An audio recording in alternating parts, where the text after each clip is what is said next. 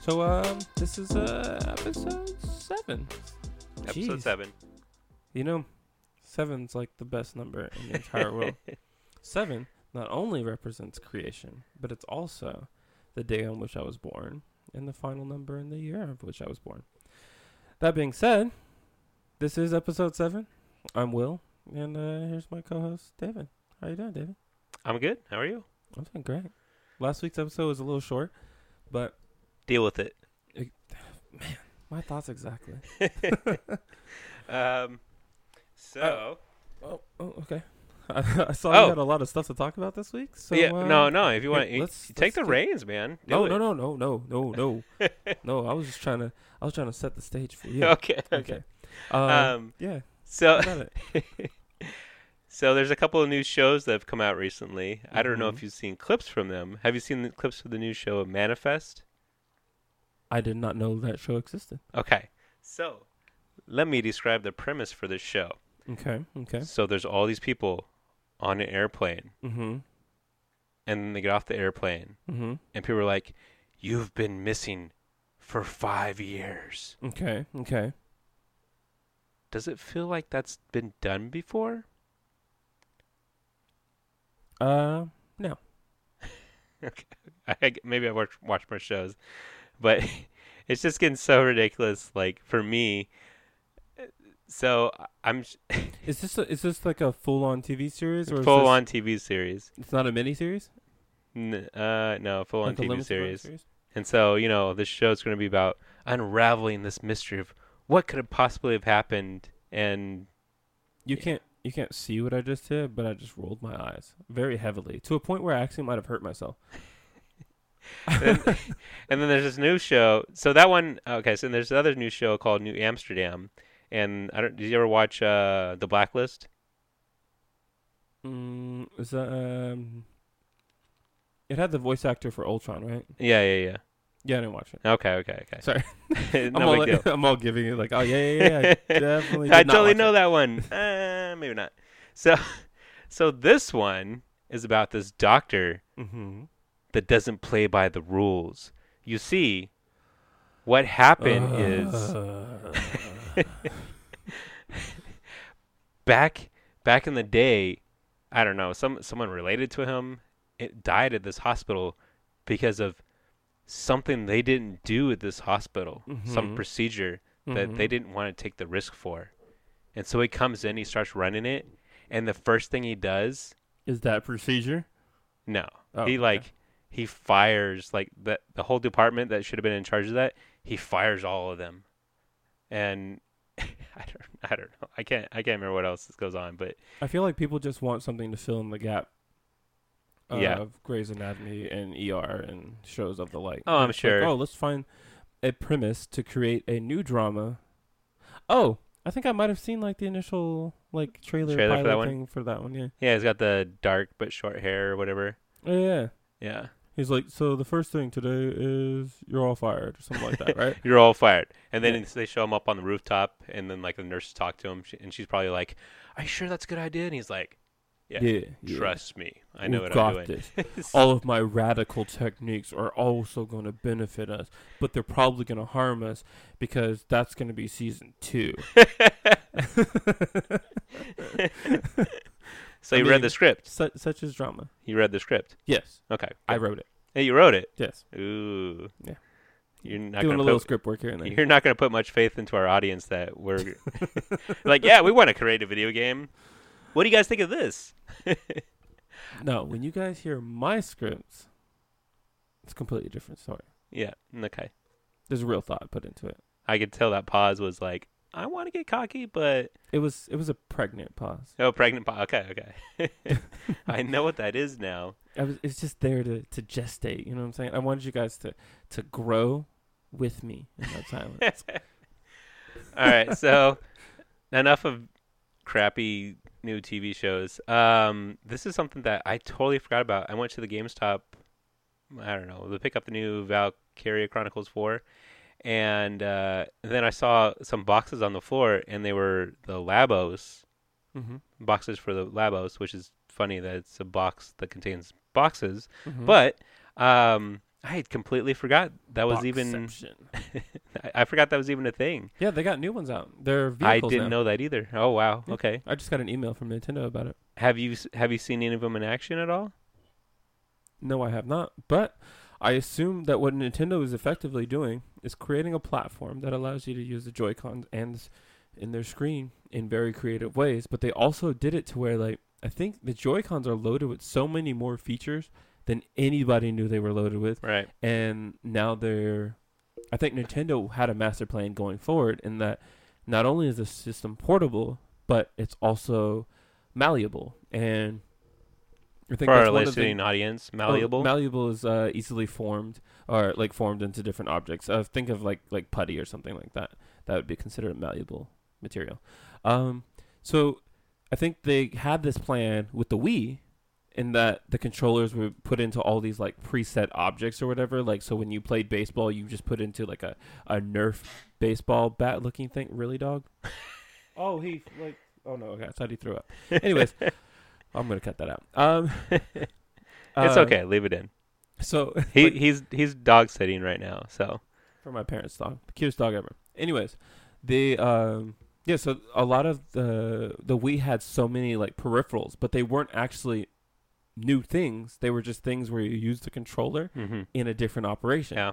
Which was really cool. I mean, like when you're playing like the baseball games or the tennis games, it was really nice. It was a lot nicer to say, I forgot about the tennis racket. Yeah, to feel like you had like an actual tennis racket. And then when they added like the Wii board, the balance board or whatever, and added all the balance board started off as just the balance board or like the Wii board, and then it suddenly you found out for other games that it had like an accelerometer that measured like the angle of your feet, and then like the measured the weight distribution like and everything. So it was able to like track whether or not you were a pronator or a supinator that is walking on the inside or the outside of your foot. So things like that. Thank you. Our audience appreciates that. But and like, me for that one. I had no clue. Wellspring of knowledge. They created like all these accessories like going towards the end of, not even the end of the life of the Wii, but like it was midlife for the Wii. They didn't really start off with it, and they were trying to like, yeah, they were trying to breathe more life into it. But I think what happened with the Switch is they decided, instead of adding these things afterwards, why don't we just make sure that the controllers are loaded up with things that our engineers and our developers can figure out how to use them later on, and maybe we don't reveal them at the get-go. Why do we need to tell people that there's an IR sensor in the front of the controller? It doesn't have any initial use, right? But we figured out what we can use it for, and that is we can use it for imaging. So I mean, that's what the Labo uses them for sometimes. So what it'll do is it'll put like out a laser, like a IR beam, and then when you interrupt it with like the piano or something like that, it gauges the distance at which you interrupted it, so that you can tell what key is actually being pressed. So yeah, so Nintendo people think they're gimmicky, and people think that they're just whatever. No, these people are literally just going, IR sensors are mad cheap. We can put it in here and we can find a use for it later on. Okay. Yeah. You know?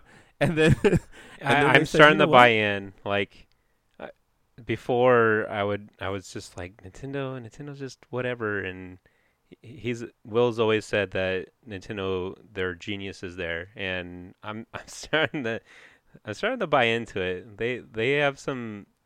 I mean, that's amazing. They're what are the little figurines called? I forget. The Amiibos? Yeah, like I mean, I'm sure that's. Well, I guess they didn't really. I guess they weren't the first ones. I guess it was the Skylanders, wasn't it? Right. That did that. And then they were like, "Man, our characters are mad popular." Yeah, why not?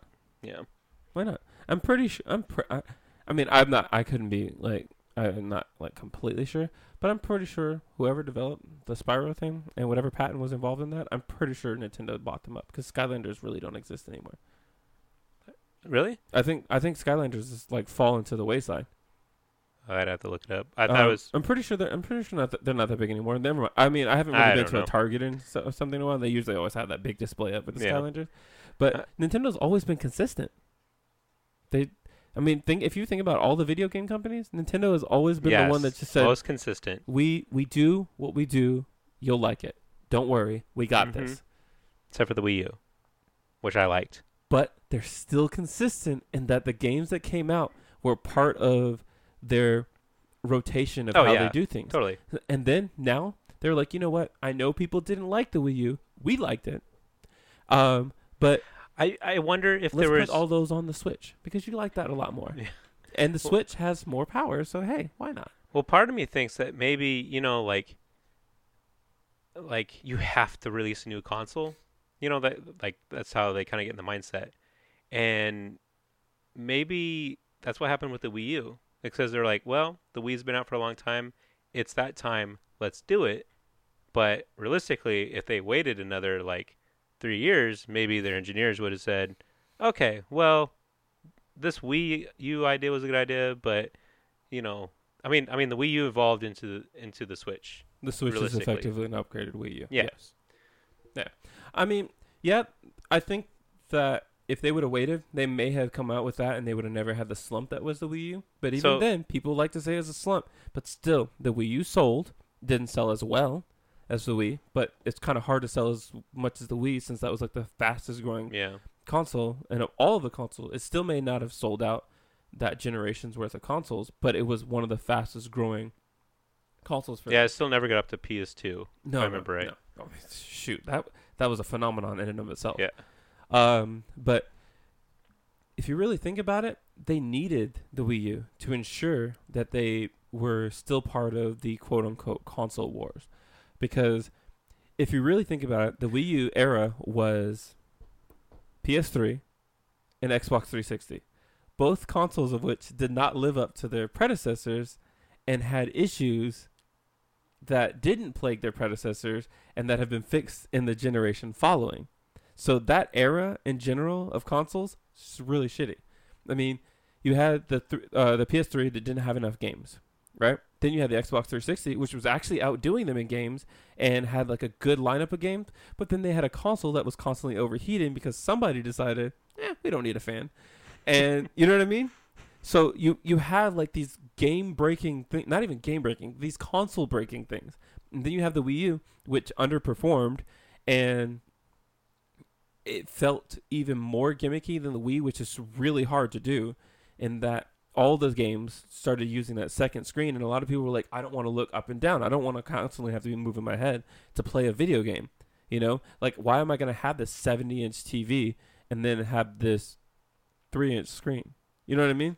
I mean, I like... It had really creative uses, but I do feel like it was so gimmicky to the point where a lot of people were like, oh, yeah. And the tech bump or the spec bump from the Wii to the Wii U wasn't a ton. It was a little bit in that it was able to produce better graphics, but it wasn't so much to a point where people were like, whoa, you know? Well, I remember playing Xenoblade Chronicles X. That was for the Wii U, yeah.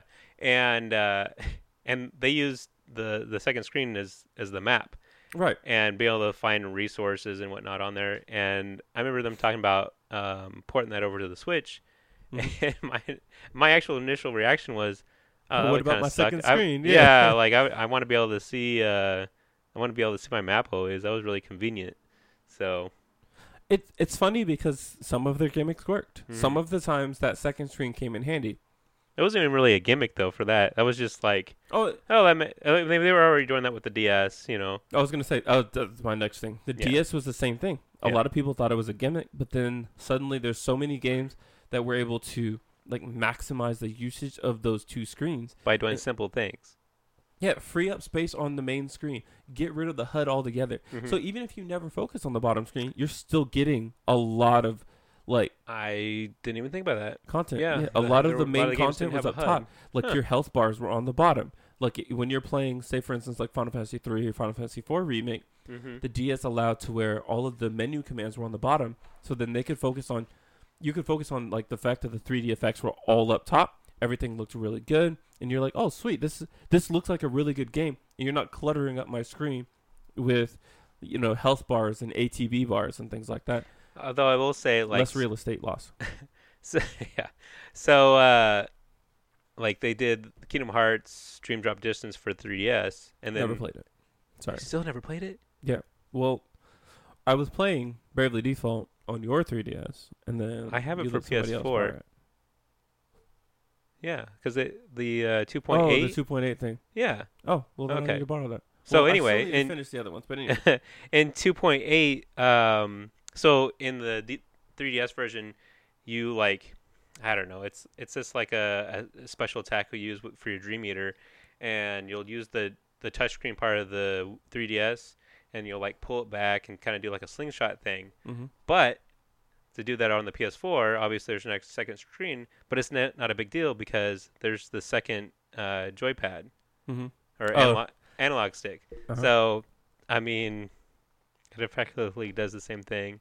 I don't know. Anyway, I was gonna use the what are the Nintendo figurines called again? Amiibo. Thank you so much. I was gonna use that earlier, the segue over to, because we're talking about Skylanders, or the Nintendo would start borrowing from Skylanders, but then the PlayStation Classic is coming out, and obviously they're borrowing from Nintendo Classic. Mm-hmm. How do you feel about this Nintendo PlayStation Classic? I feel like does it annoy effectively- you? No. Okay. If anything, it shows that the market for nostalgia, which was our first episode, is so much more broad than a lot of people realize, and that I understand that there's companies that will cash in on that. There's also companies that look at it as, this isn't necessarily a cash grab. This is like literally giving people what they want, what they're asking for. And who am I to deny them that? Mind you, they're thinking, hey, we're going to make a crap ton of money off of this. But at the same time, they're still fulfilling a lot of wishes of a lot of people.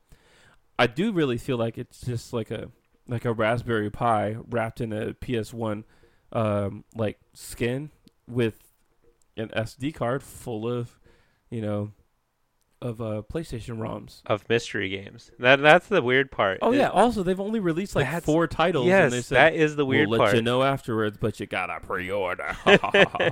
Is it going to be like all the new fighting games? They're like, we're going to talk about one character each week or each event. Soul Calibur 6 is killing me with that show. Is it going to be like, I don't know, there's 20 days. It's going to be like 16 days before release. They're going to keep on announcing one game for the PlayStation Classic. Yeah. That would be pretty dumb. We're going to take a really quick break, and we'll be right back.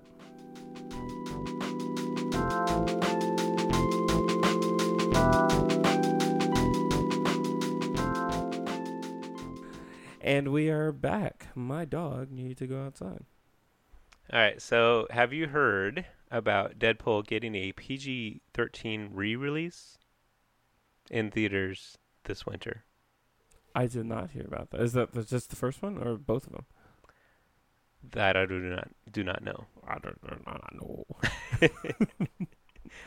That actually sounds pretty interesting. I do feel like the major pull of the movie was the fact that it was rated R. Yeah. And though, actually, really, when I think about it, and it could just be my sensibilities when it comes to what needs to be censored and whatnot, didn't really seem that harsh. There were certain things where it's like, oh, they kind of pushed the envelope of a joke here, and then other times where it was just like, okay, that doesn't really seem like rated R stuff, but okay, whatever. And I mean, there are certain scenes where they'd have to cut out almost completely, or I wonder if they already recorded a PG-13 part. Because typically when they make movies, because when they want to show it on TV, multiple takes and whatnot, mm-hmm. yeah. Or when they have like the really bad like stand-in actors, so that like an actor goes, "What the fuck," and then another person goes, "What the truck," and then yes. the greatest. I haven't heard that in so long, but oh my gosh, that was like they're the best. That was nostalgia or deja vu. I don't know what you call it. Anyway, so you think that's interesting? I don't know. I mean, I think it's interesting. I think because they're testing the waters, apparently, if they can be in an Avengers movie. You know, the worst part about it is they're testing the waters after they already realized that the waters were nice. They're good. They could go in rated R and be fine. And I think part of the thing is, wait, you think Deadpool can go to the MCU? No. I'm thinking what they're testing the waters for is ensuring, or like, they're testing waters after the fact. Like, oh, I wonder if this will appeal to another market. Yeah. When most people know, and I know it shouldn't be this way, but a lot of people went and saw a rated R movie regardless if they were able to see a rated R movie. Mm-hmm. it was one of those movies that even parents were like, let's bring the kids. And then at the end of the Deadpool movie, or like at the beginning or whatever, they were talking about how your kid shouldn't be here anyways. Yeah. Oh yeah. So if you're offended by these jokes, that's your fault. Why'd you bring him here? But at the same time, like I said, a lot of the jokes, and it could just be my sensibility, didn't really seem very rated R. There were some scenes where it's like, I guess that's pushing the envelope a little bit. But even then, I think this PG-13 release is just saying, hey, guess what? We're going to make a version that you can, like, when your kids are going down for quiet time or something and they're just going to watch a movie, you can put on Deadpool now, and it's PG-13, and you don't have to worry about it. Or they're testing the waters. I don't really think that they really want to blend them in there, and even if they do, I don't think they should. The reason, if they are testing the waters, they're bringing them to the MCU is because Kevin Feige is taking over X-Men. And like right now, like Dark Phoenix, I believe, is supposed to be like one of the last Fox X-Men movies, and I think that did you see the trailer? No, I have not, but I heard it was really bad. Really? So everyone was like, "Oh, it looks just like The Last Stand." Yeah, they're not personifying Dark Phoenix as the way that it was in the comic books. Yeah, and I get that. An entity that like combined but it's still, with Jean Grey, but I actually thought it looked pretty good.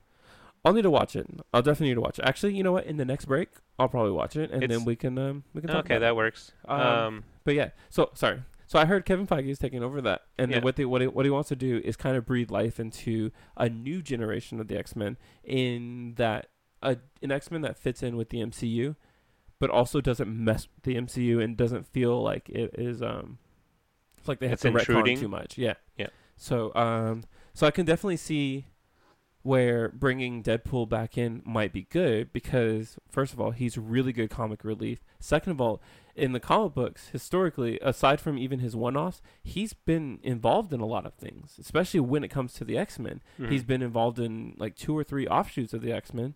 And recently, like there's so much X-Men history that has no Deadpool at all, though. True. I mean, because Deadpool's a relatively new character. Mm-hmm. But since Deadpool came into the zeitgeist of things, he's been deeply involved in the X-Men, and as more or less an anti-hero, because he does a lot of stuff the X-Men either don't want to do or are like have to either like turn a blind eye to, or even like things that he deals with certain situations in ways that the X-Men's moral code would not allow them to do so. Right. And then, of course, him being part of, I believe, is X-Force, and kind of like the way that they go about things, and how there were certain characters in X-Force that were, I guess you could call them second-rate X-Men or whatever. And so they like the second tier X-Men, so they kind of put them off to the side. Huh? Wow. I'm just saying. Anyways. I mean, like some of the original X-Men were X-Force They too, were. So. That's what I'm saying. Some of them were. And then they had these other characters where it's like, oh, we started a story for this person. I think it would be cool to maybe expand upon that, but we don't want to do it in the framework of the new, or of our established X-Men. Why don't we put it to the side? Because maybe these problems are a different type of problem. Maybe they're not dealing with adult problems. Maybe we want these guys to deal with teen X-Force problems. is so different. Yeah, but it's like this. It's like very the militant. It's like the CW kind of X-Force. Well, they're emotional. X-Force is it's way more intense. It's very. I mean, it makes sense for that, the need a rated R. If it was a movie, right. I think it would need to be rated R, because it's more. I was thinking New Mutants and not X-Force for a second there, and that's why I was thinking CW. So I apologize for that. Yeah, but New X-Force, Mutants, yes. maybe. Yeah. Okay. So yeah, that's one with Cable. So yeah. Okay. Yeah. So and in Bishop, in what? Yeah. Bishop. No, Bishop. No, he wasn't part of it. He was X-Men. Oh, X-Men's my jam, by the way. No. Yeah, he was. I guess Cape. So it's been a really long time ago since. I mean, I read the comics a while ago. Let's just put it that way. Okay. But Bishop was on Storm's team. There was 2 teams. There was the Uncanny X-Men, and there was the X-Men comics, and then there was Cyclops' team, and then there was Storm's team. And Bishop was on. Wait a minute. Son of a. Yep. On Storm's So they had team. like a Civil War in the X-Men too? No. They just had 2 different teams is all. Okay. So it's because they had so many Bishop characters. Is the Uncanny X-Men? He was part of the Uncanny X-Men. Okay. Well, but I mean, he's part there's of that so many series. Yeah, there's so many iterations. I don't even know if Bishop is even in the comics right now. For all I know, he's Back to the Future, and maybe he doesn't even exist because of something they did, or who knows? I don't know. Well, I'm not a big X-Men head. I only watched like the cartoon back in the day, and I read a couple comic books. But I mean, I like doing research on the X-Men because they tend to have a lot of the characters that have some of the biggest influences on Marvel's universe. Mm-hmm. I mean, as a whole, and they tend to be integrated quite heavily into other teams, and not even necessarily being a part to those teams, but just being that like something they did or some person they were a friend of or some person they did until the MCU happened, and then all of a sudden they started Marvel's separating out teams. Yeah. Well, we don't own them, so why do we bother with them in the comics? Yeah. So the X-Men comics did die down for a while there. Yeah. Go figure. Anyway, but getting back to the Deadpool movie, so in my opinion, I would love for them to X-Men, cool, take that, and all the other properties, Fantastic Four, whatever, make them part of the MCU. But I would so rather have Deadpool, like even with Fox, that's not the Colossus from the X-Men movies. This is a whole different universe, and I would love to see some, I don't know, some ridiculous Captain America working with Deadpool, and cast someone, I don't know, like Matt Damon or something as Captain America, and just something that doesn't really fit but would work well with Ryan Reynolds' humor. Do you ever think about the fact that Deadpool doesn't exist in another universe, but the movies that we see that are considered Deadpool are actually just from his perspective? So, for instance, the Colossus that he sees would be technically different than the X-Men portrayed in the other ones, because he may see Colossus as an oaf. That makes it funnier. As a fun-loving oaf, and then everybody else sees him as. So it's like they're all caricatures. Caricatures of So I actually see your idea. It sounds really. Oh, I would like that so much really more. Clean, yeah, but if you really think about it, and maybe the directors weren't thinking about that at all, or the screenplay writers weren't thinking about that at all, but it really does come down to that. Deadpool definitely sees the world differently than a lot of people. I mean, he sees his bromance with Spider-Man, and Spider-Man just goes, dude, whatever. But then they kind of changed it with Deadpool 2 because, I mean, Cable's Cable. And I was super impressed. I was like, man, this is an awesome Cable that Josh Brolin did. Mm-hmm. So, but even then, a lot of that Cable was still seen through the eyes of Deadpool as this guy that was overly serious and that was offended by dubstep. Okay, I don't remember that part.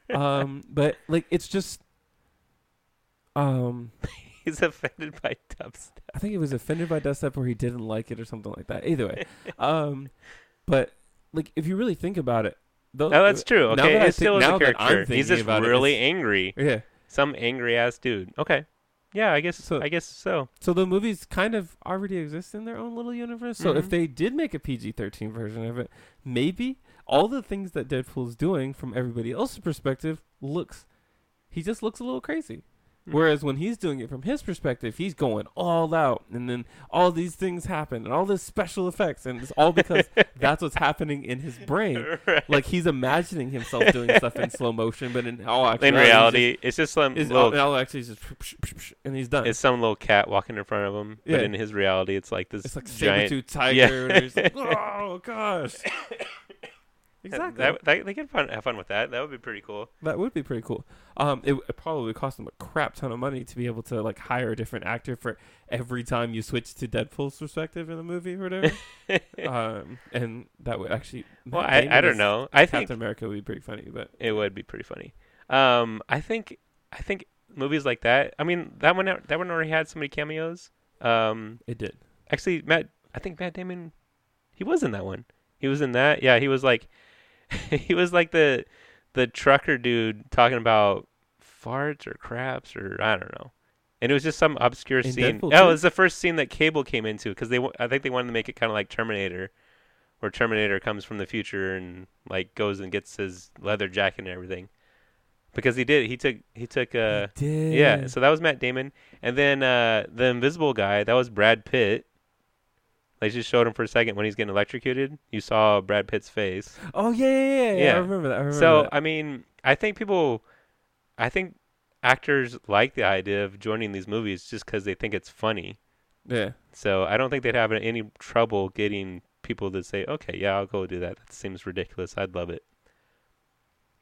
Wow. That's crazy. I didn't. Man. Are you Now, seeing I all the feel like cameos? Yeah, I want to go back and watch Deadpool 2 again just to find the cameos. I remember seeing the Brad Pitt thing, and my dad and I looked at each other and were like, son of a bitch. And then, like, oh, man. Yeah, I don't want to give away any of the movie because that movie's a really good movie. The second one? Yeah. Did you like the first one or the second one better? I can't say that either of them was better than the other. I would just say that you can tell that the second one got a bigger budget. Yes. I thought the first one was funnier, and I thought the second one was a cooler movie. I think what happened... Like, Domino was way cooler than you could imagine in your head. So cool. Oof. Actually, I first saw that actress on... I know, right? I saw that actress on Atlanta, and I was like, oh, she's... Oh, I didn't know. I didn't know she's in that. I still haven't seen Atlanta yet. She's one of the main characters in that, and she's pretty good. But it's funny, the role is completely different than what she plays in the movie. So yeah, she's a pretty good actress. Yeah, I love it when actors or actresses like they choose roles are so completely different, polar opposite. I love that. I also like that the fact that they cast it as the way they did because, I think there was initially complaints that of course Domino is pasty white in the comic books, and they were like, I guess it in the comics it just looks like she. It looks like she has face paint on. Yeah, yeah. So, but I think that's just never. I mean, it's just. I think it's just like Nightcrawler and Mystique type thing. I'm pretty sure somebody will probably be able to tell me who. I mean, if I did more research into it, that maybe like the person that she initially was or whatever before she got her powers probably was white, but who knows? Whatever. I don't remember. Either way, I didn't follow cared. X-Force. Huh? Either way, nobody cared. When they saw the movie, they were like, okay, I like this character. She's lucky as hell. I love it. Keep on going. Yeah. I think and that swagger that she had was great. It's great. So I think one of the things that we were talking about budget a little bit ago, but I think one of the things that made it to where the budget didn't seem like, oh, we're just gonna pour a fuck ton of money into this movie, is because the first one used a lot of practical effects. It maximized this budget in that it wanted to make sure that everything looked good, but at the same time didn't cost them a lot of money. Yeah. And then in the second one, it was just like, oh, we got more money. That means we can do more practical effects. Like that whole prison scene, it was a complete set. It wasn't CG or whatever, and so they were able to shoot things, and they were able to shoot different angles, and they were able to do different effects that would otherwise not look so good in CG because you can tell the difference. And so Ryan Reynolds actually after the first movie said, you know what, we can't do a second movie with some unrealistic, some ridiculous budget. Right. He didn't want to have that, and I like that. Yeah. Well, effectively for him, it's like, so I don't want us to feel like we're doing a movie with an unrealistic budget, but if Fox is willing to give us the money to do it, we'll do some cool things with it. Yeah. Yeah. Let's expand the scope of the practical effects that we've used with the first one. And even then, of course, you had the CG Josh Brolin's arm. I mean, we can't make a mechanical arm. It just doesn't work like that. Also, Josh Brolin's probably not going to cut off his arm to play a role in a comic book movie. So sad. I've seen better dedication from actors. Come on. I know, right? But no, I really do like the practical effects. And if you really look at the MCU movies that use a lot of the practical effects, you can definitely tell which ones had a big budget that they spent on practical effects, i.e. Civil War, pretty much every Russo brothers movie, which was pretty much the Captain America movies, right? Mm-hmm. And Civil War. I don't know if they did. I don't think they did First Avenger. I think that was someone else. They did Civil War and Winter Soldier. First Avenger is really underrated, and that's a really good movie. It was good. I think just Captain America. Chris Evans is Captain America. He is a great character. Did you? So I think you knew this, but the directors for Civil War, Winter Soldier, yada yada yada. They were directors for Community, right? Like they did. Yes. They did. Okay. Yeah. They actually did the paintball episodes. Yeah. I remember reading that, and I was like, that makes a lot of sense because those paintball episodes, a lot of practical effects as well. Yeah. And Community, just in general, was just elevated by those because they were usually season enders. It was like a well, nice I think they were like kind of like Game of Thrones, where like the most epic episode is like the one before the finale. Yeah. So, but they were, yeah. You can tell their work. They oh man. I could talk so much about the practical effects in Winter Soldier and how, of course, they had to use CG for like the helipad or the helipad thingy. You know. yeah, I know what you're talking about. Yeah. So it's even kind of then- crazy. Like we have all these subjects for the podcast, and I never even thought about breaking down all the Marvel movies, which I would love to do that for a podcast someday. That would be great. We'll get there. Okay. So anyway, for now, we're going to go ahead and take a quick little break. Okay. Dope.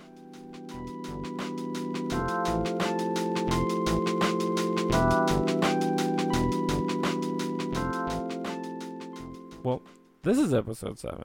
I think we did an intro earlier saying it's episode 7, but realizing that all that content probably fits better on episode 6.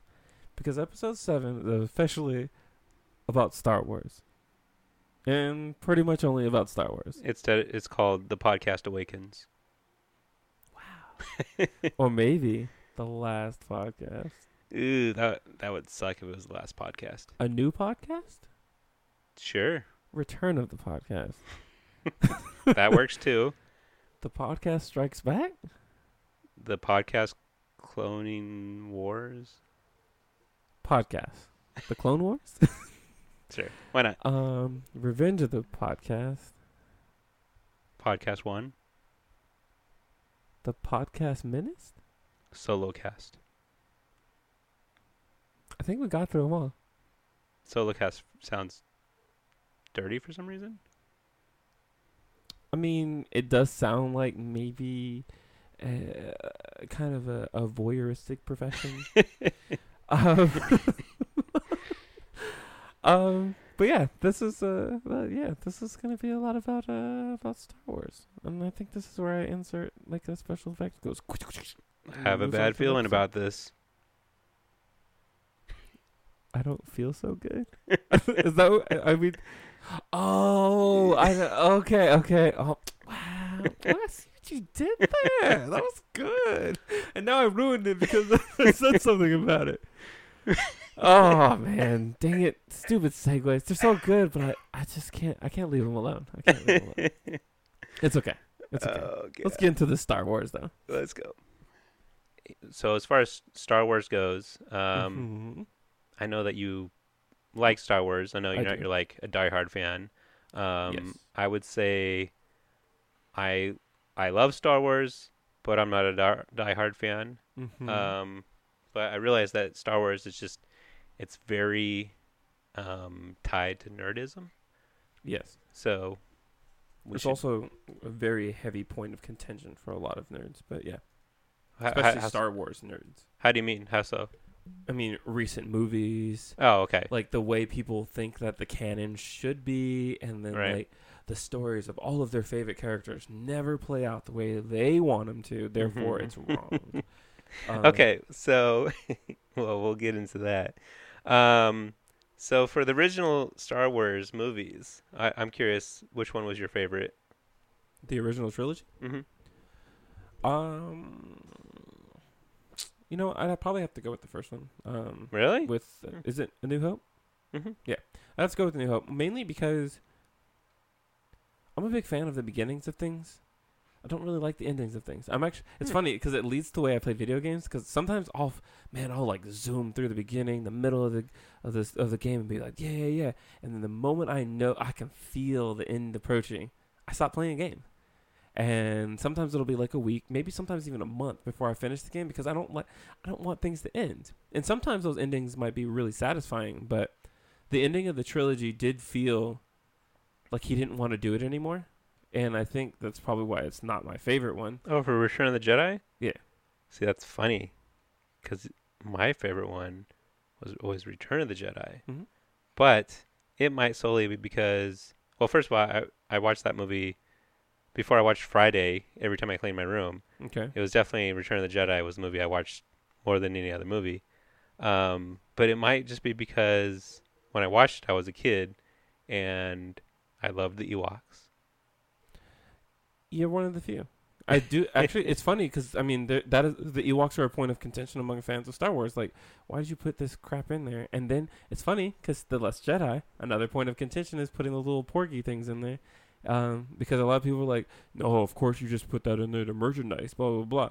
And I mean, but when I was a kid, I wasn't thinking about stuff like merchandise Right. and everything. as a kid, it was fun, and I think for me for Star Wars because I didn't watch them when I was super young. I actually got into them after the fact. My parents happened to have like a VHS collection, so I watched them then.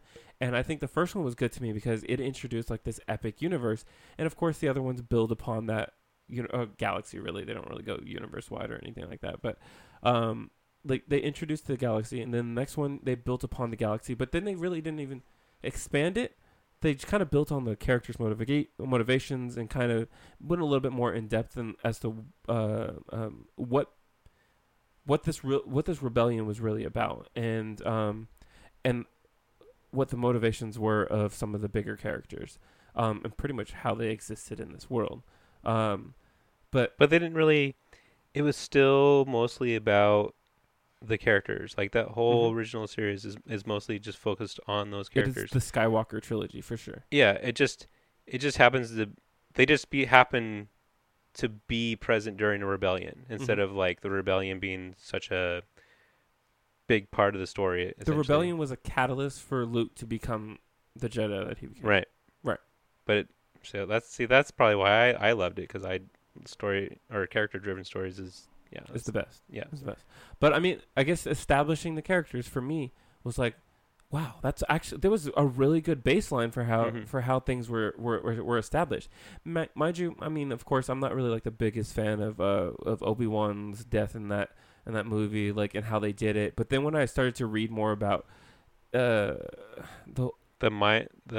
thought process going into it, and then kind of like as George Lucas was able to flesh out his complete vision in the newer movies and even like the prequel movies, it's like this weird like retroactive explanation of his older movies. You know what I mean?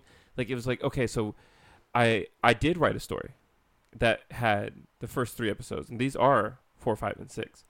That being said, I might have changed these a little bit, but I need them to be able to fully explain the events of 4, 5, 6. So I need to go in depth. I need to create these characters to a point, giving them motivations that aren't shallow. I need their motivations to be able to span 6 movies, you know? But did he? That's the thing. Like, you know, if you look past the Jar Jar Binks and the Hayden Christensen of the original of 1, 2, and 3, those movies were actually pretty good, and the story behind them was still really good. People didn't like them because of the political intrigue and all of the kind of drama behind everything. But if you really think about it, when you think about the Imperial, the Empire, sorry. When you think about the Empire in the new movies, you just think about it as just some villain. Really, you don't really think about it as how did this come to be? How did this one power become as big of a power as it was? And then you realize, when you watch the original trilogy, that this wasn't just a big power. This is literally like the machinations of one person who wanted to rule everything and realized that the way to do it was through corrupt politicians. And so the story itself, like, it builds an even steadier foundation for Star Wars as a whole, in that Star Wars doesn't exist as a good and evil, but more or less it builds a spectrum of the characters. I mean, the fact that they had that whole Senate scene and like kind of showing that the Empire didn't just spring out of nowhere. It was because of the evil of, I wouldn't say mankind because there's aliens and things like that, but the evil of people. Like, and people are going, that would be pretty cool. Oh yeah, I want to make the money off of this. Like when they were having that meeting on the lava planet or whatever, right. And effectively trying to persuade and run these unions and things like that. It was, I mean, shoot, it's like a reflection of the way the U.S. government works and like how little things like state and nationwide levels of government and how they contradict each other at times. But some of them are mutually beneficial in that if you get this, I'll get this, right? Okay, let's go with that. And I think it's funny that happens, right? But we don't need to go too deep into that. I mean, but Star Wars in general, like I think that the original trilogy, like I said, if you take out the overacting at times, but at the same time, you can't blame Hayden Christensen for his acting because there was a director that told him to do that. Do this. And he said, okay, I guess so. Maybe he was like, oh, this is perfect for me, whatever. But no matter what it comes down to, it's still the director, still somebody who wrote that screenplay, and he acted it. He didn't improvise those lines. He acted what he was told to act. So it's not his fault. I would just say that there are certain things that may have been more teen dramatized at times. The Jar Jar Binks was not necessarily a mistake, but it was overdone. The pod racing.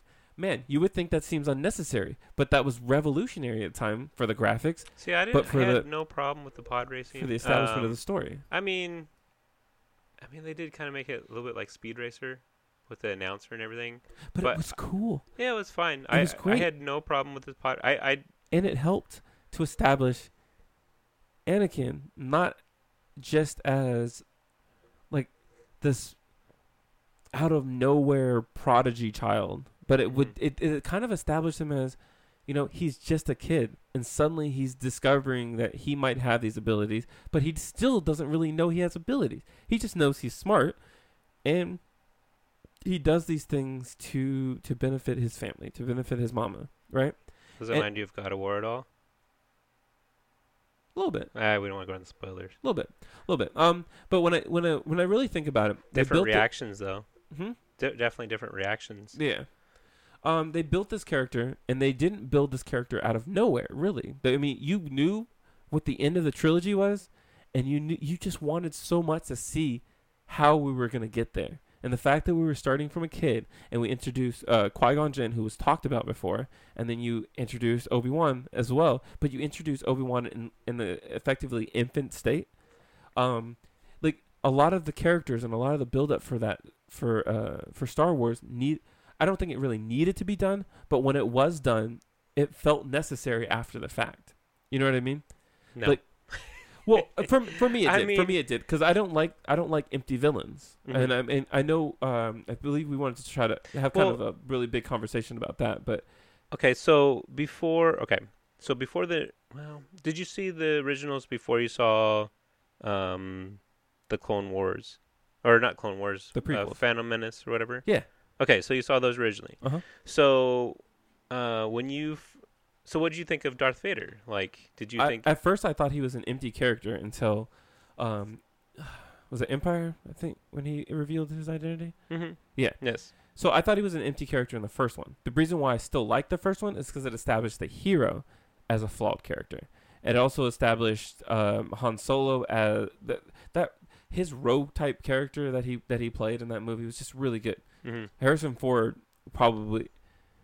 when he plays those kinds of characters that have the feelings for people but can't quite express them to a point of possibly pushing people away because of that. Yeah. Like there was a lot to like the character building in the first one. The thing is for Darth Vader, and I think I had watched a video. I want to say it's a video by Nerdwriter1 on YouTube. And he's really good video essays about certain subjects. And he was talking about how Darth Vader made his impact in the first movie in less than like 19 minutes of screen time. Yes.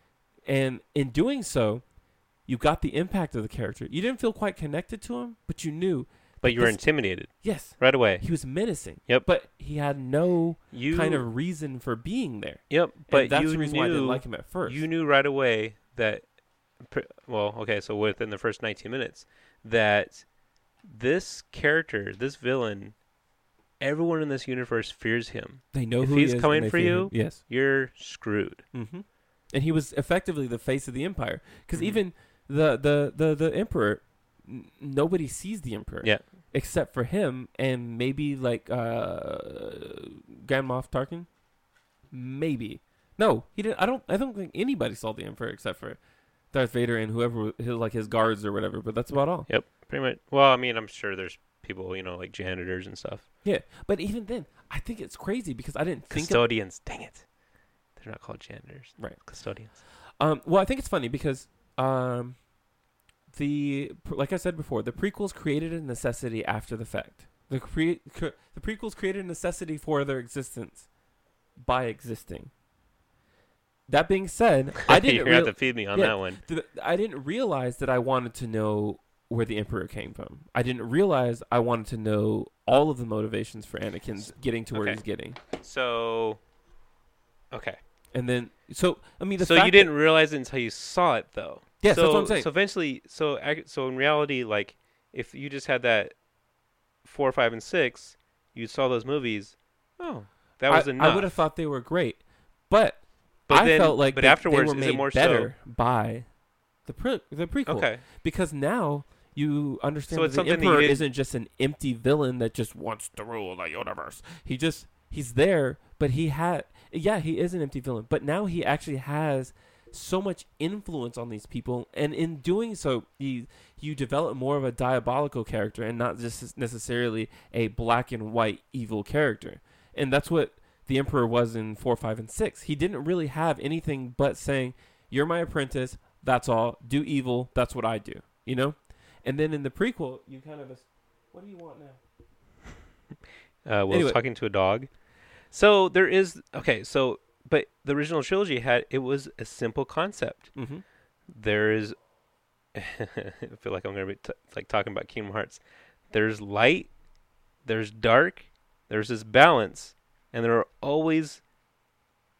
So, it's just the Emperor is the leader of the dark side, and whenever there's all this evil on the dark side, there's always something to bring balance. There's always a balance, yes. But by doing that, like, it feels like you don't need a reason. And that's why that, like, for the longest time, everyone loved this trilogy. Right. Like I said, you didn't recognize that the prequels were a necessity until the prequels came out. And a lot of people don't like how the prequels were put together, yes. But they still established motivations for characters. They established histories for characters that were not otherwise established. Right. And I feel like in the original trilogy. Right. And I think that it's also a sign of the times that people want more depth to their characters.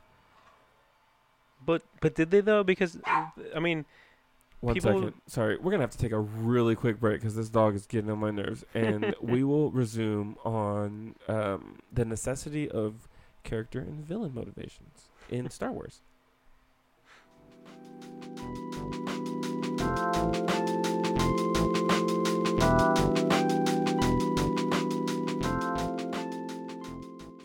So, okay, we're back. The dog is currently occupying himself outside, and until he starts barking, I guess we can continue this conversation. So, as far as storytelling goes, like there's a lot of stuff that me and Will agree on, but there's definitely a big concepts that we kind of have that we disagree on. So I'm very much the type that I follow the KISS rule, keep it simple. Keep it simple, and Will really he's very devil in the details. And so, we've talked about before that, part of our goal is to make a game. And so that's actually one of the reasons that, well, at least why I feel that we work well together, because we just have these different spectrums and we try to meet in the middle with that. So, but I don't know where to go from here. Let me just put like a little bookend on the Star Wars thing. I mean, I feel like there's definitely there's always. I have more, so we're gonna put like a little divider in between a couple of series of books. Okay, cool. Let's do that. I mean, for me, like I said, I'm a big advocate of the fact that that I think the prequels are a necessity. But that's like I said earlier, they're definitely a necessity after the fact. That being said, you also mentioned that I'm a devil in the details kind of person, and once I got the details, I felt like the details were good. Yeah. I do feel like the vehicle for said details may not have been the best, but the details were there nonetheless. So I definitely didn't dislike the new old Star Wars, the episodes 1, 2, and 3. Mm-hmm. I remember watching episode 1, and thinking it was okay. And then I got to the end part where they fought Darth Maul, and I was like, yes, this is so awesome. Beautiful. Yep, There was something to be said about when they closed off the little laser gates, and he just sat down. Mm-hmm. Yes. And he just chilled. Yes. Do you know, like, in terms of, like, cinematic history, that I feel like that one I think it set a precedence for, like, for me looking at movies. I mean, there's other movies that have also done it, but that was definitely one of those movies that set that bar that, you know what, there can be silence. There can, the camera work involved in a scene that literally somebody's sitting on the ground just waiting. Mm-hmm. But the amount of feelings and the amount of tension that was built by that little part in the middle of a very epic fighting scene. Like, it was already going crazy, and then they just let's chill for a second. Okay, so going to another series. So it's funny they're talking about someone just sitting and how powerful that scene is. Mm-hmm. My favorite scene in I think it's Return of the King, or it might be Two Towers. One of the movies. We'll just go with that. It's just Gandalf just sitting down, holding his staff, mm-hmm. and like he's contemplating. There's about to be a big battle. Mm-hmm. He's preparing his mind. Mm-hmm. Oh my gosh! So love that scene. So there's something also to be said about actors that can portray Yes. all those emotions. So you felt his contemplation. You could see the angst. You could see the furrowed brow that implied stress, or maybe implied like a deep thought. Mm-hmm. And then there's like little things like that, just like little tiny like ticks and things like that a lot of these actors have already. I mean, obviously they're good actors for that reason, right? Because they don't have to say everything that they feel. They don't have to openly express everything that they feel, and that the human brain, because of the way we work on patterns, is able to pick up little ticks like that. Sometimes somebody might smirk or something like that, and you'll see just like a little smile on one side, and maybe that actually wasn't part of the script, and maybe the script said he should say something sly, but he just looked at the person, or he or she just looked at the person, they did the little smirk, and you got all of that information from that smirk. Yep. ever so easily. And that's what, there's so many movies that say for instance the Joker clapping scene in Dark Knight Returns, or The Dark Knight, sorry. Dark Knight, and then he does the slow clap that was improvised. But my pesh.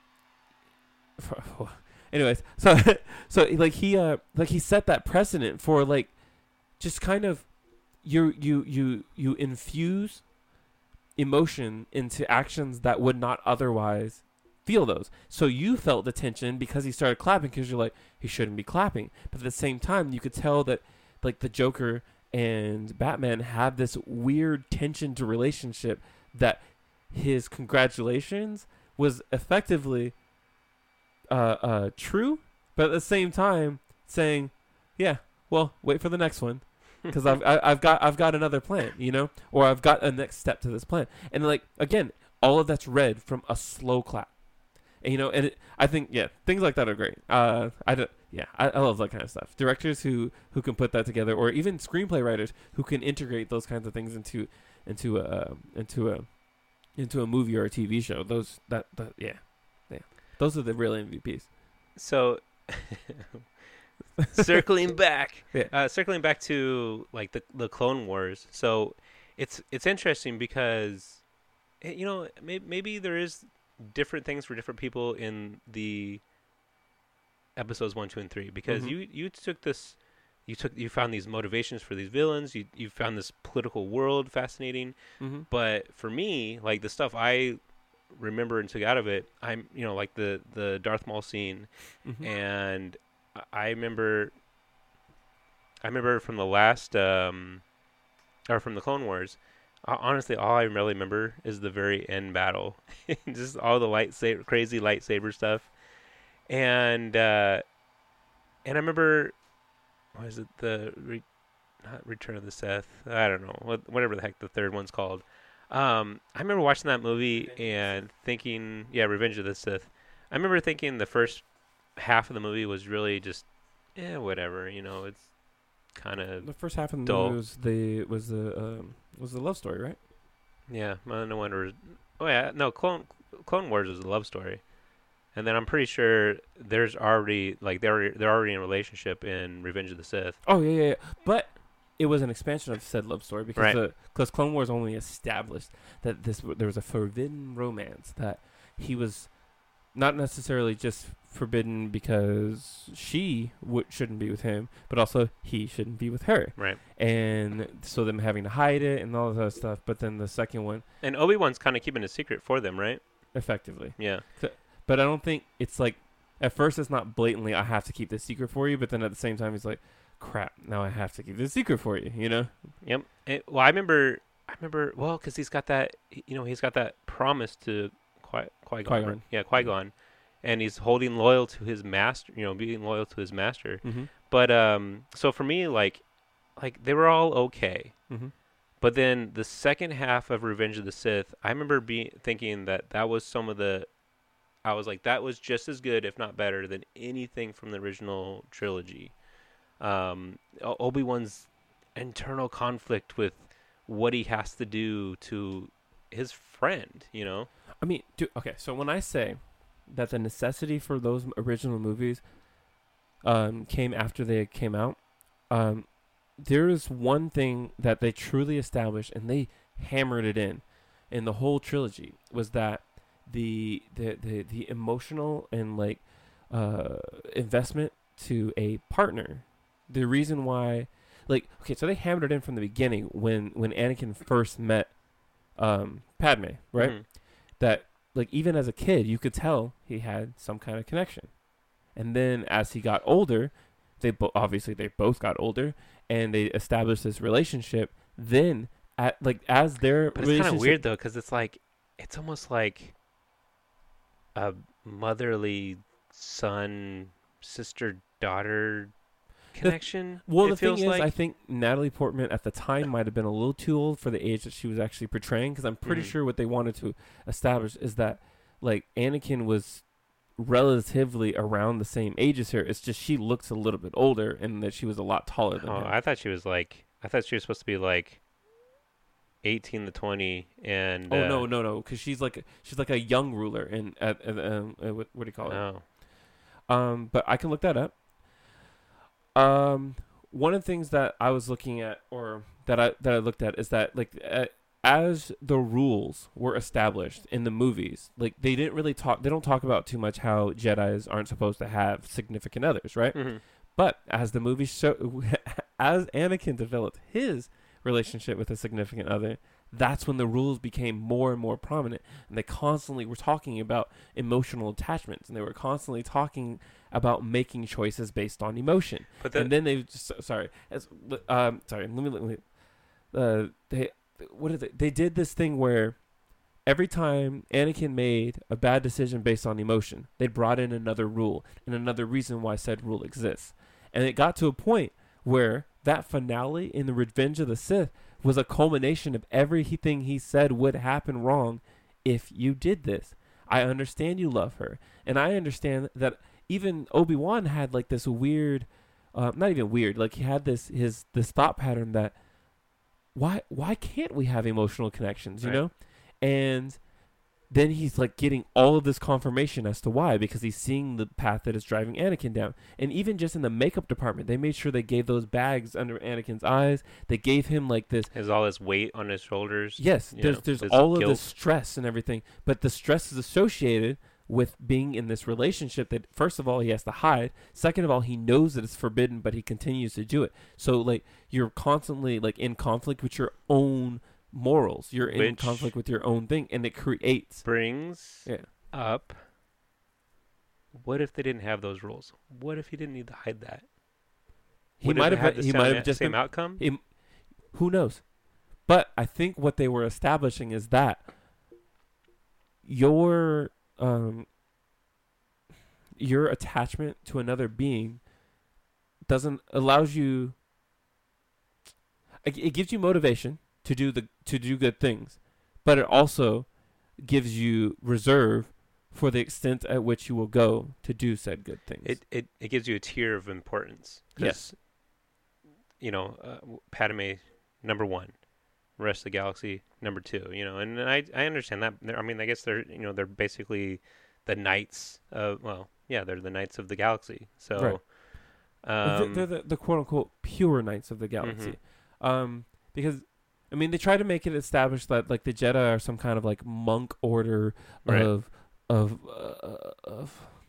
moral positivity, and that the things that they do are never in their own favor, but in the favor of the people, of the universe, of the favor of this galaxy, to ensure that everything proceeds in a way that would be most humane. Real quick, Anakin was 9 and Padme was 14. What? Oh, Jesus. Okay, yeah. This is in the original movie. So she did not look 14. Yes. Yeah, so that's what I'm saying. Like the casting, she might have been a little too old for at that time. Yeah, maybe they should have just cast someone else like Anakin, and they're older now. Yeah, but I think also this has to do with continuity, so they probably wanted to make sure that the ages were correct. And because in Attack of the Clones, he was 19 and she was 24.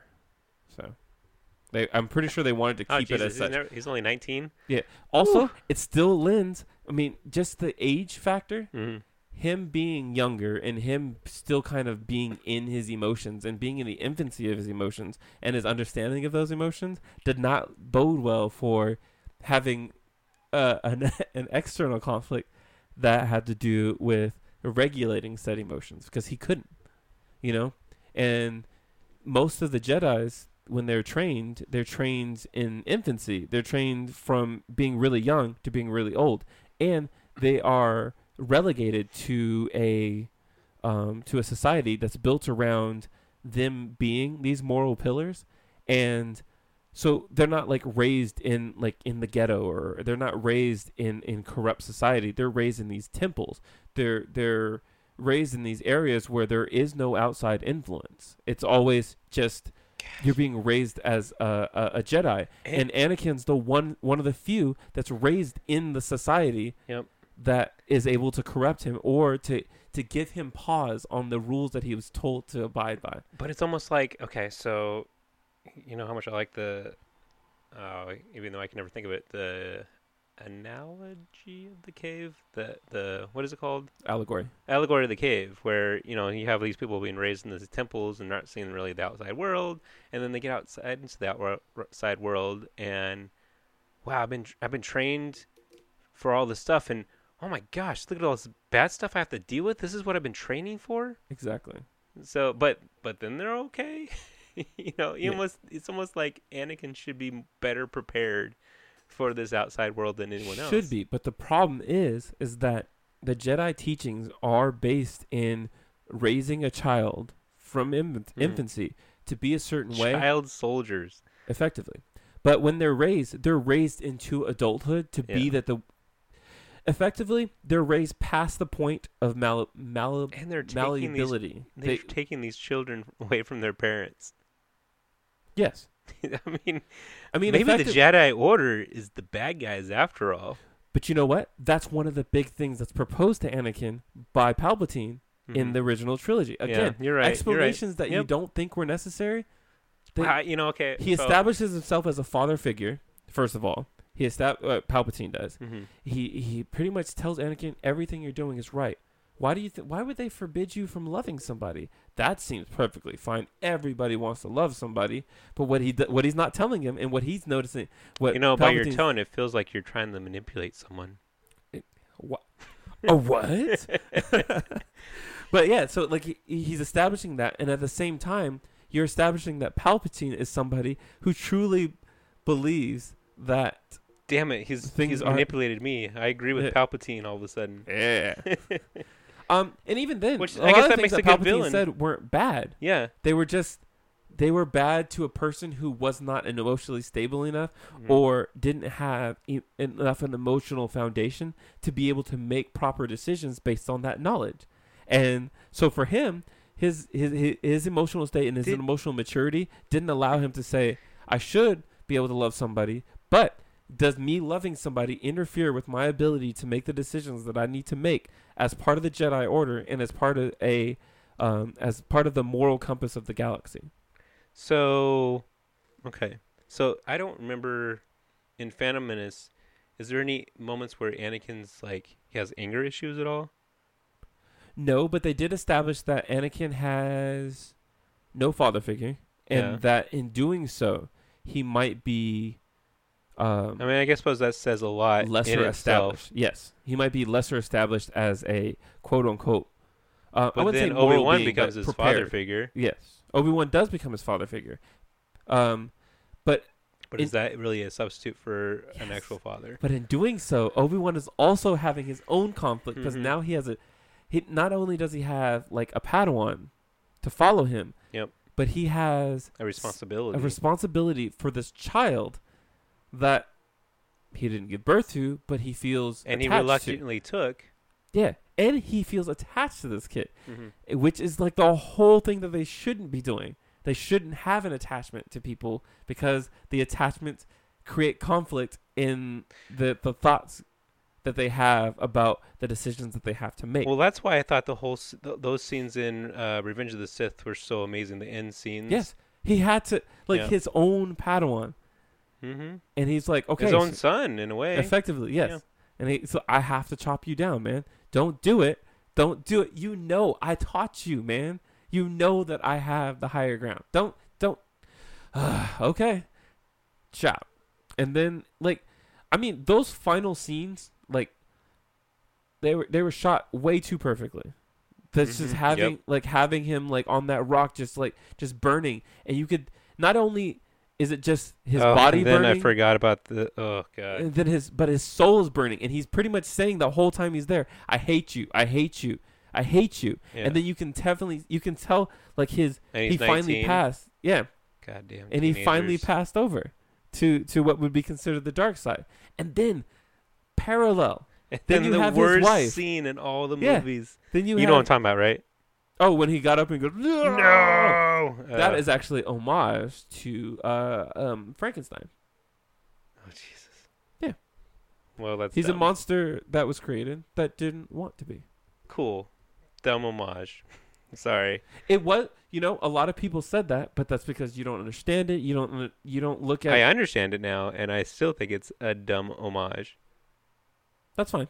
I thought it was, a little bit much, but It's a little much. but I do feel like it established that not only does Anakin or Darth Vader hate pretty much everything, but he hates himself.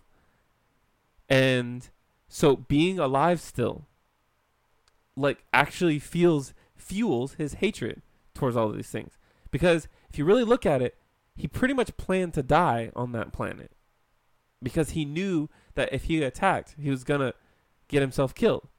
And then he didn't die, and now he's brought back, and he's brought back as this machination of like all of his hatred, and like, so pretty much now he hates himself along with hating everything else that was because of and then then thinking that he lost both of his kids, like, on top of all that.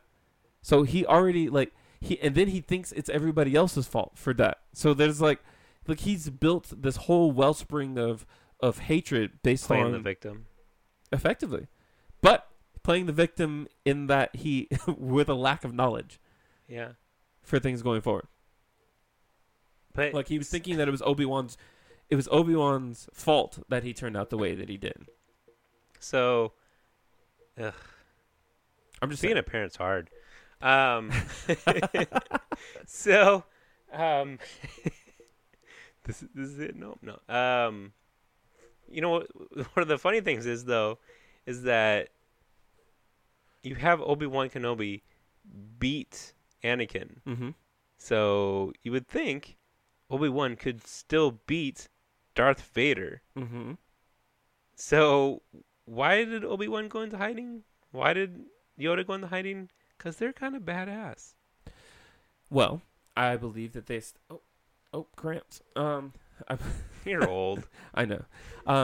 I believe that what they established for like the reason that the two went into hiding is because of there was like the mass genocide of Jedis. So Right. first of all, there's that, and They're being hunted. right, and not only But they're were always being hunted. right, and not only were they fighting against like Darth Vader, which is or Anakin, who's a extremely strong Jedi, who they believe to be the quote unquote chosen one, but they're also fighting against a galaxy-wide empire of just soldiers. And yeah, you see in certain episodes where like Yoda's like deflecting like, a crap ton of like laser pistol shots and whatnot, and he's like pew pew pew, right?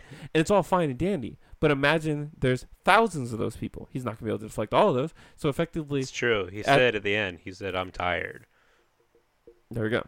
But yeah, so I mean, I think really what it comes down to is that even though he was really strong and he probably could have gone to fight, he could have fought Darth Vader and beaten him initially, maybe before he became stronger. But in order to get to Darth Vader, you have to go through the Empire, which effectively was established. Also, I don't think Obi-Wan effectively or knew immediately that that Anakin would survive that. Yeah, no, that's fair. But when he does find out, well, you know what? We don't know what the hell he did. Right. We just know he's on. I'm pretty sure they'll Tatooine, do an in-between movie to establish all that. Yeah, but they slowed everything down. We don't know what the show's gonna be about though. Yeah, that would be pretty crazy if it's not Jude Law. Who is it? Jude Law. No, that's played Obi-Wan. No, not Jude Law. It's Ewan McGregor. Ewan McGregor. I mean, sorry, my bad. For all I know, they're about the same. Well, they said they asked him if he has plans to be in a movie, and they're like, "Oh, they haven't come to me about a movie." Yeah, but he never said. But they came to me about a show.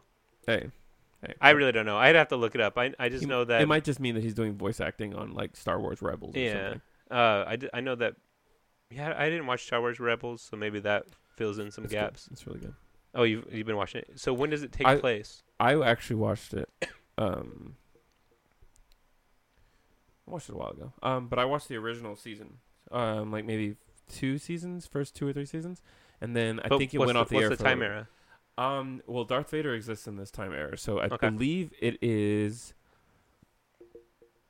after the prequels, before 4, 5, and 6. So is Obi-Wan in it at all? I can't remember, but it doesn't take place. I know it has. It doesn't follow the Skywalkers though. I know it has. Or it doesn't follow it has Leia in it. But it also has. I know it has. But it has her as a rebel leader. Yeah. It has. I believe Anakin's Padawan in it. Katara. No. Akira? Nope. Ahsoka. Yeah. Ahsoka Tano, I think, or something like that. Anyways, yeah, it has her. And then, like I said, they fight. There's a couple fight scenes with Darth Vader in them, and I feel like I'm mixing up that one and Clone Wars, but I'm pretty sure. I've watched some Clone Wars. Clone Wars is actually really great, I thought. Yeah. So Rebels is good too, but it takes place from the perspective of a rebel group. But I remember seeing like one of the members is like a Jedi, or not a Jedi, but he has the ability to use the Force. Yeah. And he's kind of coming to terms with that too. But I feel like I should watch some more of it before I talk more about where it takes place. No. Well, it's funny because now I'm actually really interested because I think it's on Netflix. Damn it! Now it's just like you wanting to know more about the motivations of the villains. Now I'm like, all right, well, I want to know what happens in between. Mm-hmm. So moving on past, the old series into the Disney Star Wars movies. Mm-hmm. Last Jedi and Force Awakens, and Rogue One Solo. Well, we'll just start with Solo because that's the one that everyone seems to have issues with. Actually, let's go ahead and take a break. Okay.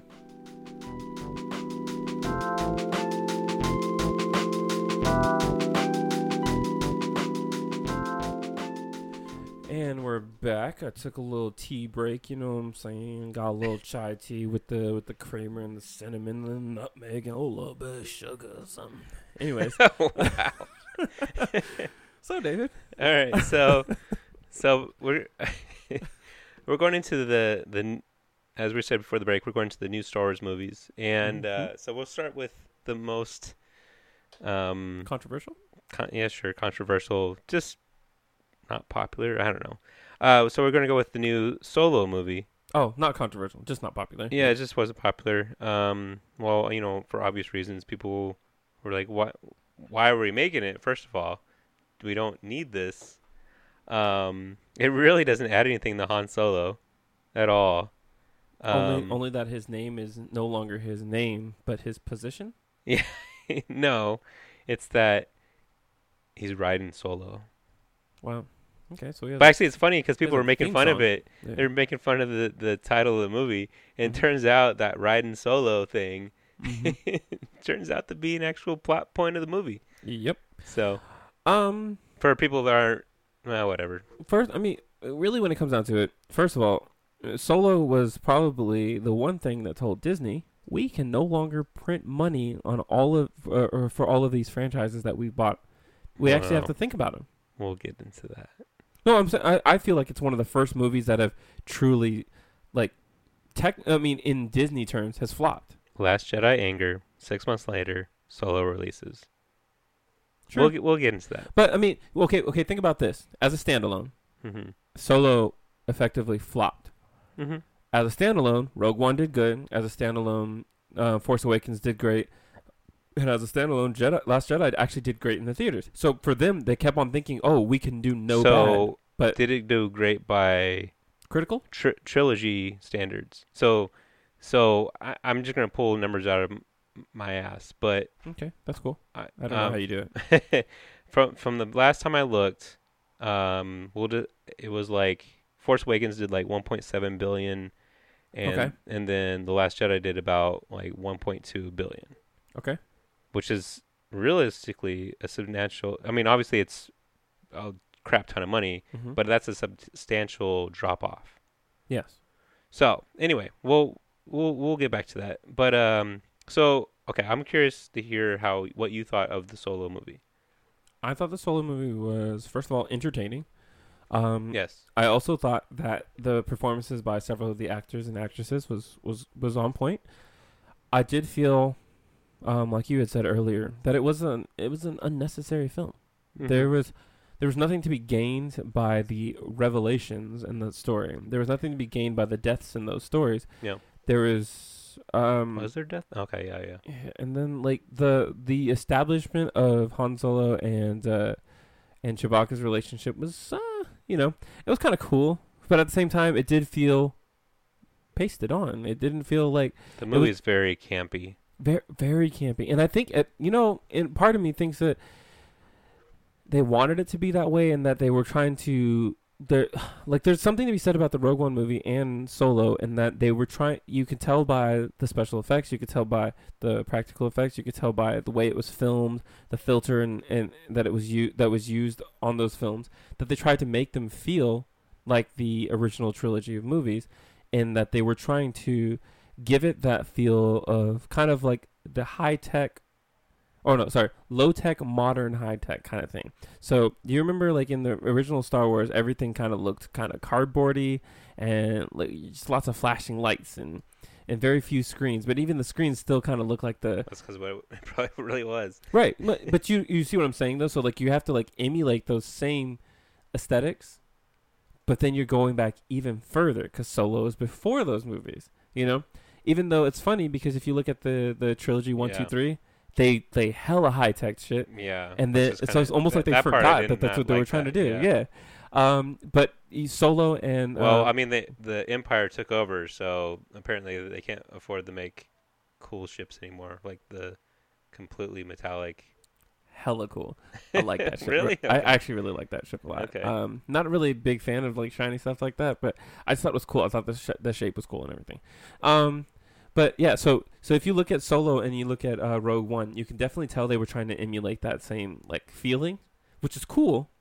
It's a lot to go for because now you're trying to spark feelings of nostalgia from a bygone era, where these people are making these movies, and the only reason why things look the way they do is out of necessity because they don't have the stuff to make it look otherwise, And so they're like trying to downgrade certain things. So there was a part of it that you can tell where it's like, I want to make this movie as entertaining, but I need to be campy because that's what the old ones kind of were. But then I also need to emulate some of like the seriousness of the newer movies. But I also need to make sure that this character's personality, comes to the forefront of how this movie's created. And I need to make sure like all these little things that they're trying to do. And I don't think they realized when they decided to undertake this project, that they not only were they fighting against time, but they were fighting against several different fan bases to appease. And so in doing so, after after they started development of there and starting to realize how many people would like this movie and how many people wouldn't like this movie, and how there was like this insane Venn diagram of all the people what they wanted from this movie, and they weren't going to be able to satisfy any of them. So then you end up with a movie that shoots in so many different directions that you end up with faithful character development. So you got Lando Calrissian. So you kind of he was kind of a shallow character in the original trilogy anyways. They didn't really give him too much. He was just kind of like this ruffian that made some money off some good deals, gambler, blah blah blah, right? Suave. Yeah, he was suave, but they didn't really give him This too is much. really funny because Han Solo's like he just puts so much charm into his characters, Mm-hmm. but then Lando, his actual character, is charming. Mm-hmm. I don't know. But he seems like a dick at times. But selfish more than very anything. very much so. And I think it's funny because But they have the same character arc. They're both were did redeeming acts, whatever. Mm-hmm. But like so what happens is you have these characters. You try to establish characters and individuals.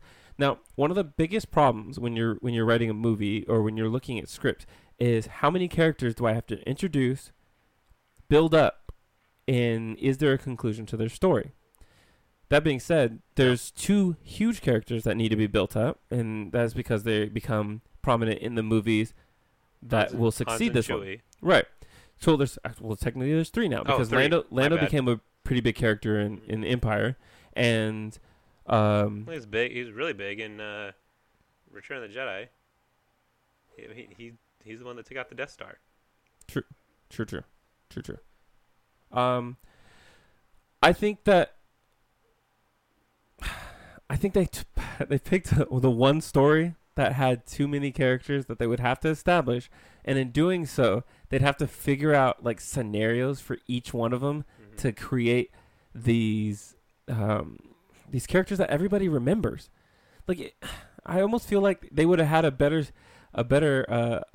go of it if they had only decided to do, say for instance, a Chewie leading up until he met Han Solo. The thing, mind you, like that would be kind of a hard story. You think they should have done a Chewbacca movie? No, not really. But I'm just saying, like, Okay. I feel like they would have had better luck doing that. But Right. the fact that they wanted to establish Han Solo, but in order to do that, they have to establish Chewbacca, and in order to do, make Han Solo who he is, they also had to fill in all the gaps because they were telling about Lando and his past in the newer or in the original trilogy. So there's like all these gaps they have to fill in, and so in order to do so, they had to establish too many characters. They had to establish too many arcs, and what it came down to was that you had these really established characters, but then you had this the surrounding around them that just kind of felt like, well, I'm going to throw you in this hollow scenario, and now hopefully people get the idea that you're a character now. Because I mean, it really did feel.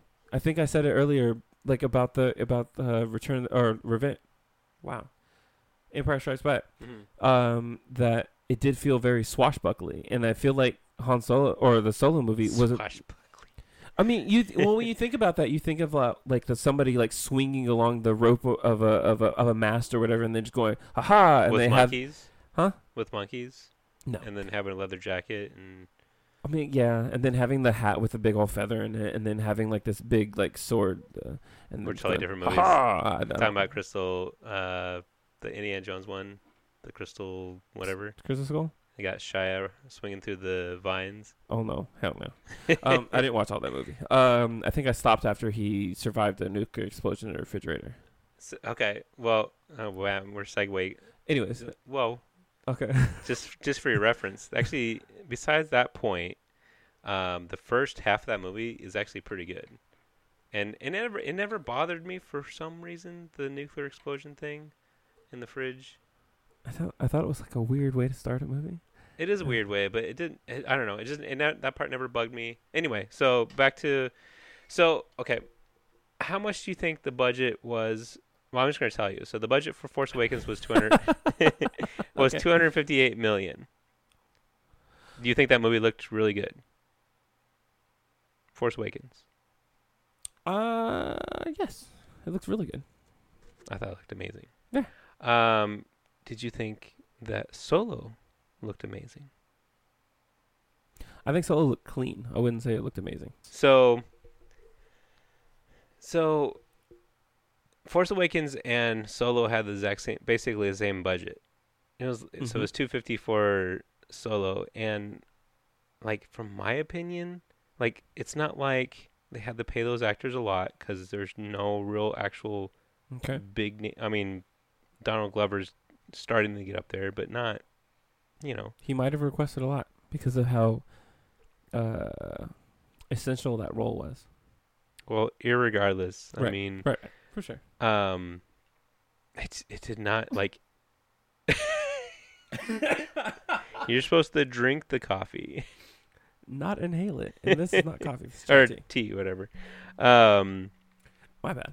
Like clean, sure, but it just looks like they wasted so much money on this movie. It did not look that great, in my opinion. It did. It, like I said, it looked clean because I think that when you're trying to emulate an aesthetic, that consistency is always a problem, because so many new techniques are created after or during the movie development that you can achieve certain like visuals pretty easily now that before had like.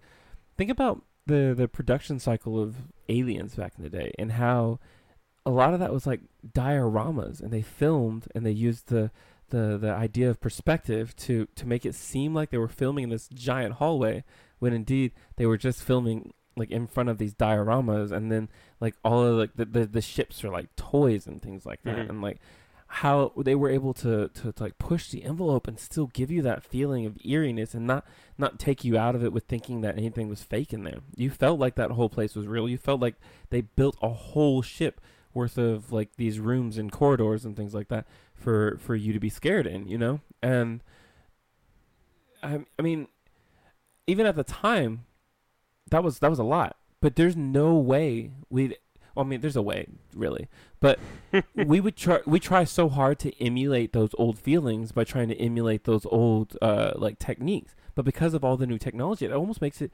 impossible for us to get the same feeling. And I think that's the problem that they ran into. Maybe they paid a lot of money to make it feel like one of the old ones, to make it feel almost cheaper.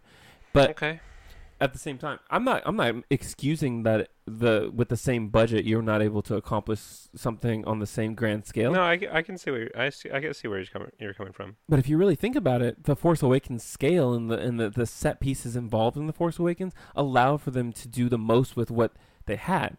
Right. Whereas in Solo, because they were traveling from world to scenario to surrounding to like there was so many different places in that and like so many different sets in Solo that it got to a point where I'm pretty sure that more money came into building each individual set and trying to ensure that certain aesthetic than like where you have Force Awakens where you have a whole time where they're just in the ship. You have a whole time where they're on the planet with the rebels and doing all the fight scenes and getting all the cameos and things like that. And I feel like they were able to hone probably the budget on the Force Awakens into the pieces that needed to be done. Whereas you have Solo where here's the money and figure out how you can distribute it to everything. And I'm pretty sure the way Force Awakens budget was, it was more or less take whatever you need to make this movie good, and then they got done and they're like, okay, this is all we needed. I don't know. Oh, that's right. I did forget the fact that they had to fire the original directors, and then they had Ron Howard come in and take over for Solo. Yeah. Okay. So I mean, so they might have paid money that went nowhere. For all I know, their budget was like 150, and they're like, this is going to be a crappy movie. And then Ron Howard stepped in, and they had to pay him again. Yeah, or they had to pay another director. They probably had to pay him a ton to fix this movie. Please. So, But So, the movie, it was all right. It doesn't- wasn't It terrible. doesn't deserve hate. I It does don't- deserve criticism, as with all forms of media. Things can be made better. There's nothing perfect. Yeah. Emil Hirsch or whatever. I don't remember what the hell his name is. The guy that played Han Solo. Yes. He was okay. You know, really, when it comes down to it, Harrison Ford is Han Solo. Yep. So, being that Harrison Ford has played him in 3 movies, no matter what, your brain, even if you didn't know who Harrison Ford, or you didn't see the original Star Wars movies and you just saw Solo, you know who Harrison Ford is. Mm-hmm. Most people, there's very few people who don't know who Harrison Ford, unless you're like a child. But when I watched the movie, like, my brain accepted, okay, this is sorry, I gotta adjust the microphone. Will's yelling at me. Yes, you In a can very- definitely hear me yelling. Aggressive hand movements. So I don't really remember what I was saying. Something about my brain Harrison accepted Ford. him. Yeah, Harrison I mean it was fine. It was no big deal. I didn't have any problem with him either. I'm just saying this is what the common reaction to it was. Yeah. It's like, he's not Harrison Ford. He's trying too hard. He said Falcon instead of Falcon. Or Is that a thing? Yes. Oh gosh. Yes, it's definitely a thing. And the thing is funny. It's funny because there's people who go back and they like listen to the scene. Oh, he says Falcon. Okay, so why are you complaining? Also, why is that your point of contention? There's more important part. There's way worse things in this movie than that. I didn't think so. For me, I didn't think Donald. I think Donald Glover's awesome, but I didn't think he was that amazing in it. There were definitely times where I was like, oh, actually, his first scene I was really impressed with. I was like, wow, that's Lando. And then later on, I was like, okay, now it's Donald Glover being Lando. So, I think the kind of the magic of that is that the personality that Donald Glover has and that he's put into other roles kind of already felt like a Billy D. Williams. Okay.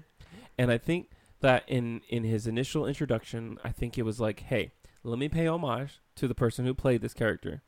But at the same time, we know that the personality I exude is relatively the same. So we pay homage in my introduction, and then we develop as a character. And I think one of the things that about that character is not necessarily that Donald Glover is like the best actor, or that he portrayed it in the best way possible. But that dude's he's smart, so but he did really well. I could totally see him having that thought process. Yeah, but he did really well in the role that he played. And it's funny because I think I've read a lot of reviews and listened to some podcasts where they said that pretty much that was the redeeming point of the movie, is that people felt like it was a good, not recreation, but a good, like, I don't know, origin for him. Mm-hmm. And it felt like that was one of the few genuine characters that felt like they could move that character into the original trilogy, in that the character felt like it was that, it felt like it was Lando.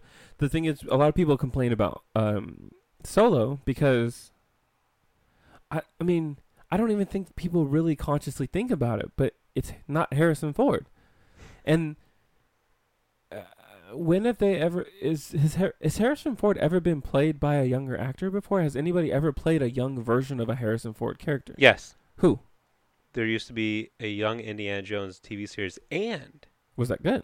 River Phoenix played Indiana Jones in The Last Crusade at the very beginning. Oh. And Did they ever consider him?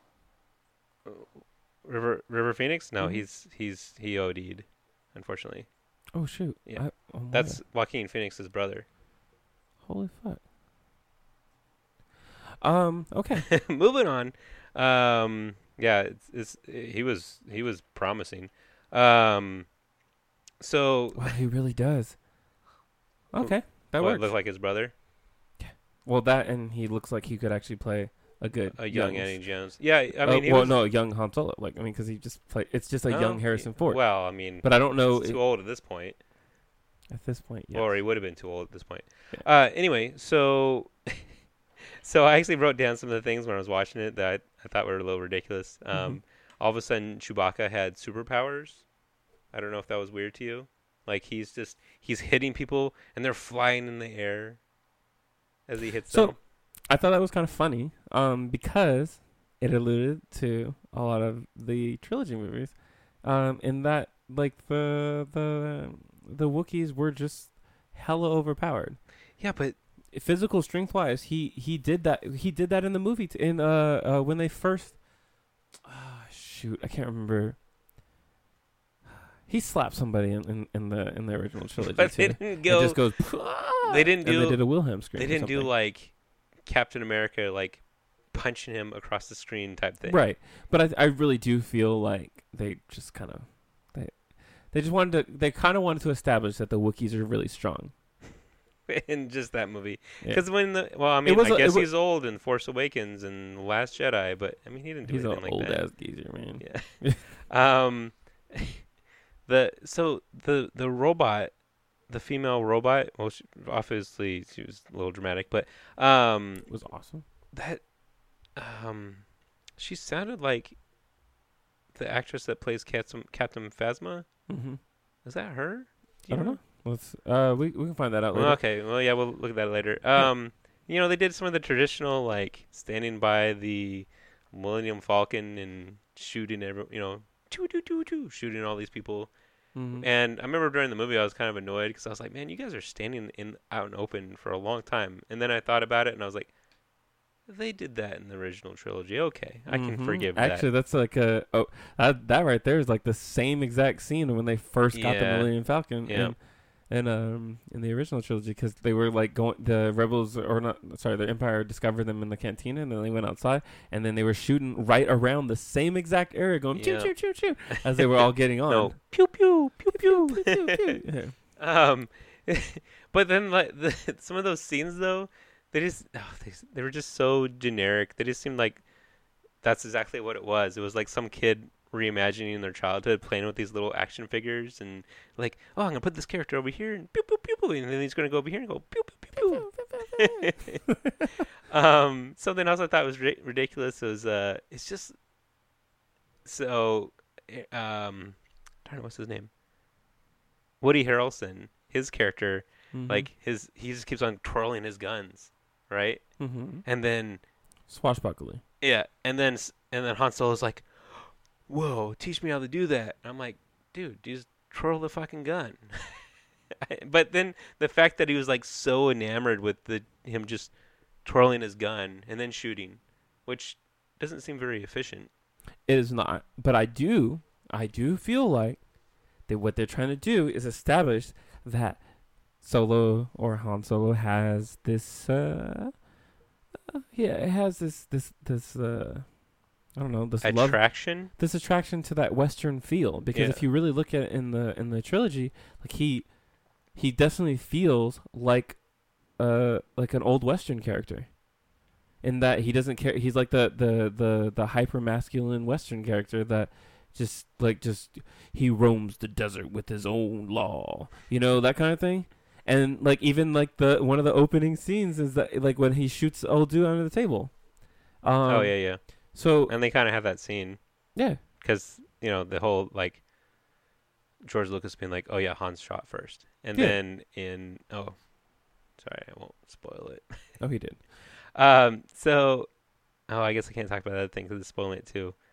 It's all good. Darn it. Do you have anything? I feel else? like we've talked about majority of that story without spoiling anything. That's that's true. I had something else I was going to say, and it's gone. Damn it. Well, to fill in the gap and hopefully help you remember what you were talking about, the character who the woman who played the robot is Phoebe Waller-Bridge, and she is not from Game of Thrones. No, and she's a really good writer though. She has a series called Fleabag, and she has a current series going on called Killing Eve, which I haven't got a chance to see, but I've heard a lot about, and I want to watch it. But did you? Okay, remember what I you got were it. Say? Okay. So I was already talking to you about this before, but I almost feel like they should. Woody Harrelson is the more established actor. Yes. And I almost feel like they should have made him more like Han Solo's character in the original trilogy. Mm-hmm. And and then you could have the guy that played Han Solo, just be exactly how he is, and Because of following in said person's and footsteps. then that's who he mirrors him. That's been his idol, or whatever you want to call him, and then that's how he attains his identity.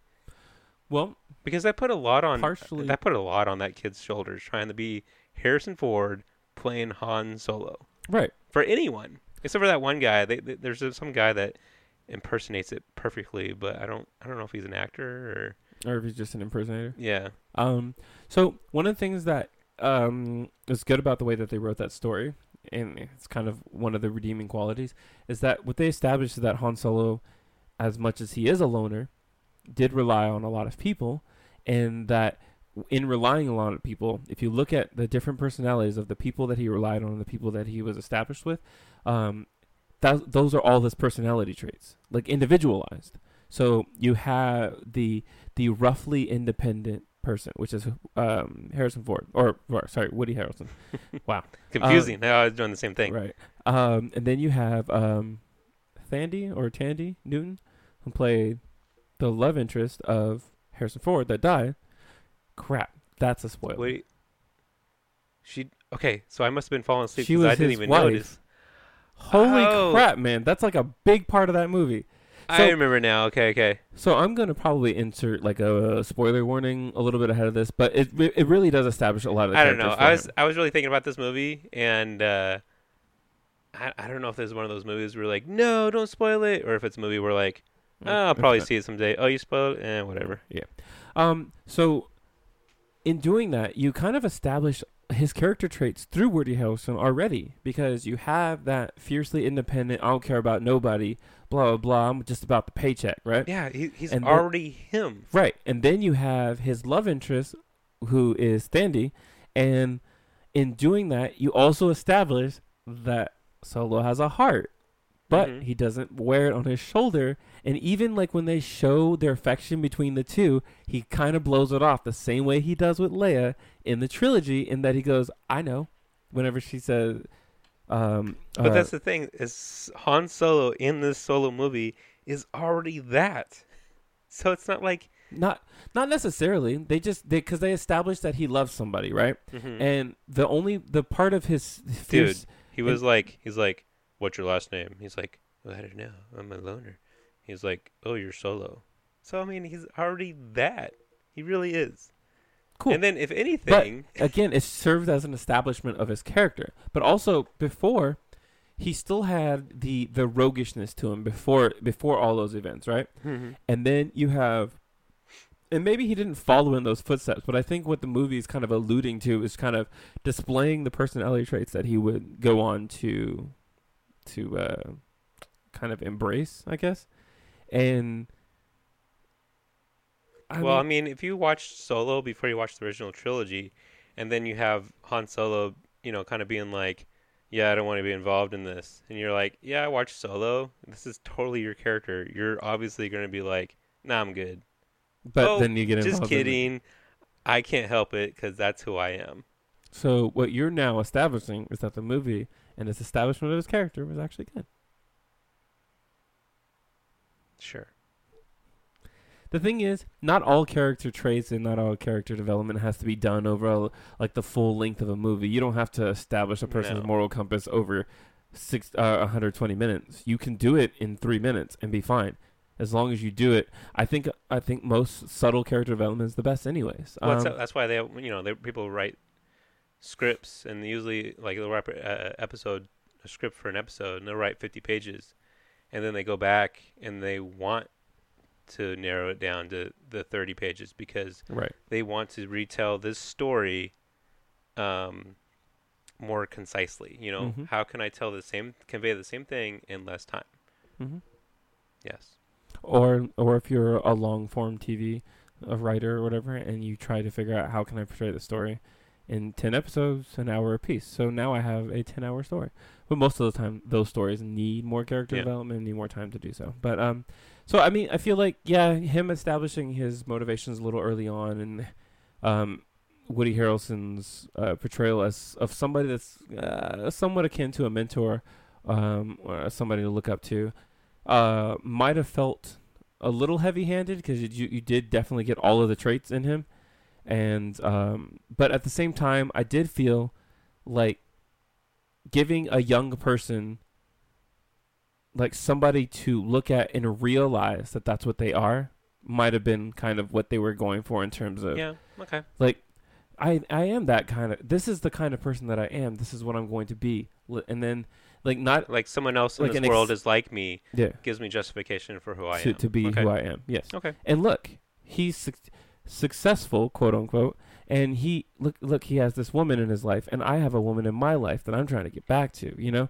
And so like all of that, like it's confirmation for him. Like, I will say, so he did remind me of the plot twist that we won't talk about, but it's very annoying, and it's strictly to set up later movies.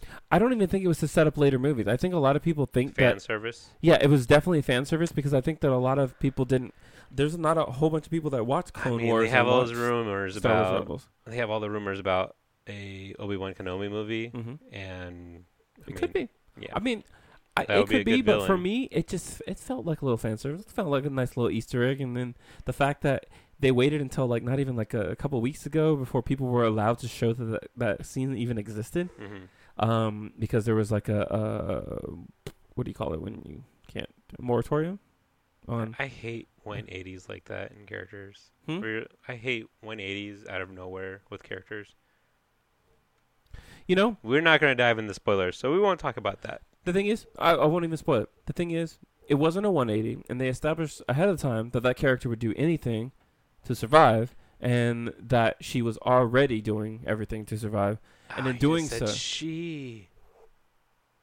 Yeah, that doesn't spoil anything. So okay, but yeah, so there's. Anyways, I already pretty much said spoilers earlier, so yeah. Yeah, that's true. This is a movie that we're like, I don't think people would be pissed off. Either way, I didn't think it was a 180. I did feel like the character itself came out of nowhere.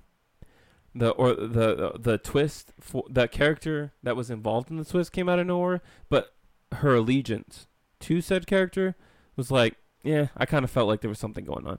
Yeah, you can see it in her facial expressions. Certain actions that she said it at the. I mean, she's pretty blunt about it. It was kind of like, you ever seen 500 Days of Summer? No. Oh, wait, okay. Is that the one where they're doing not the fashion show? Is it the fashion show, talent show, or something? No, that's got Zooey Deschanel and Joseph Gordon-Levitt. Oh it's my favorite love story. Okay. What was the one with the little kid that was doing like the talent show or whatever, and they were in the van? Oh, Little Miss Sunshine. Little Miss Sunshine. Yeah. I thought it was something with Sunshine, but then I was thinking like Eternal Sunshine of the Mind. And I was like, no, that's Jim Carrey. Jim Carrey. And I have not seen that whole movie yet, but that's a good movie. It's really good. Yeah. Anyways, so have you ever seen iRobot? Dude, that's like one of my favorite Will Smith movies. Okay, yeah. So I watched the tail end of it the other day, and I thought it was like in the middle of the movie, but apparently at the very end of the movie, and I guess this is a spoiler, but it's not like old. Don't. At the very end of the movie, Will Smith like shakes the hand of the robot, and the robot's like, "Can we be friends?" And then he goes in to shake his hand. And since I thought I was in the middle of the movie, I thought he was going to take his hand, and I thought Will Smith was like going to throw him or something like that. Yeah. And then it didn't happen.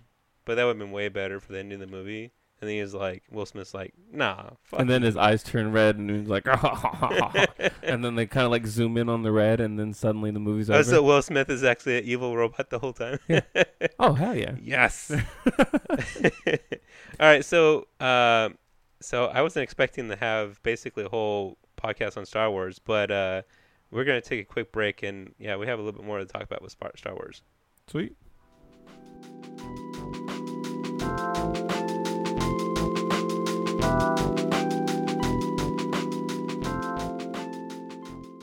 We are back. Also, I unpacked my toy and built it. And it was pretty cool. Yep, it's a bathtub set. Toys are cool. Anyways, I would like to describe more what this toy is, but I don't want to. Oh, God. So now you're just thinking about There's a bathtub toy that Will was building and playing with. That he's so excited for. So excited for. All right. That being said, let's get back to Star Wars. Okay. So before we get to the final Force Awakens and Last Jedi, what did you think of Rogue One?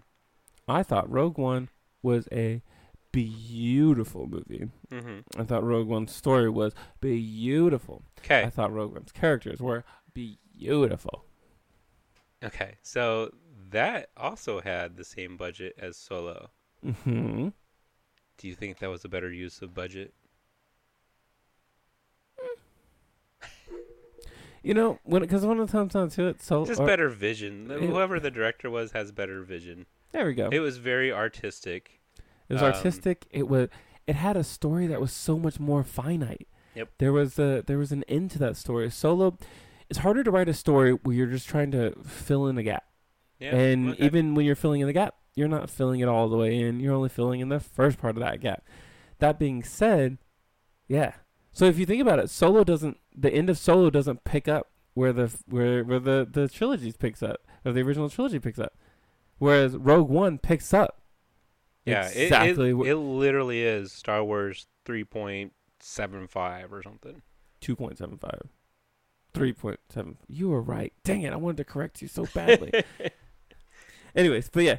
So it did that. It had an ending. It had a definite ending. There was no way that you could get around the ending because the ending had already been established in canon. Whereas Solo, it was a story that completely stood on. Maybe that's the reason why it didn't do so well, because a lot of people felt like the story was. It did do well. No, I'm saying do so well in terms of like in the mind of the fans. Solo. Like, yeah.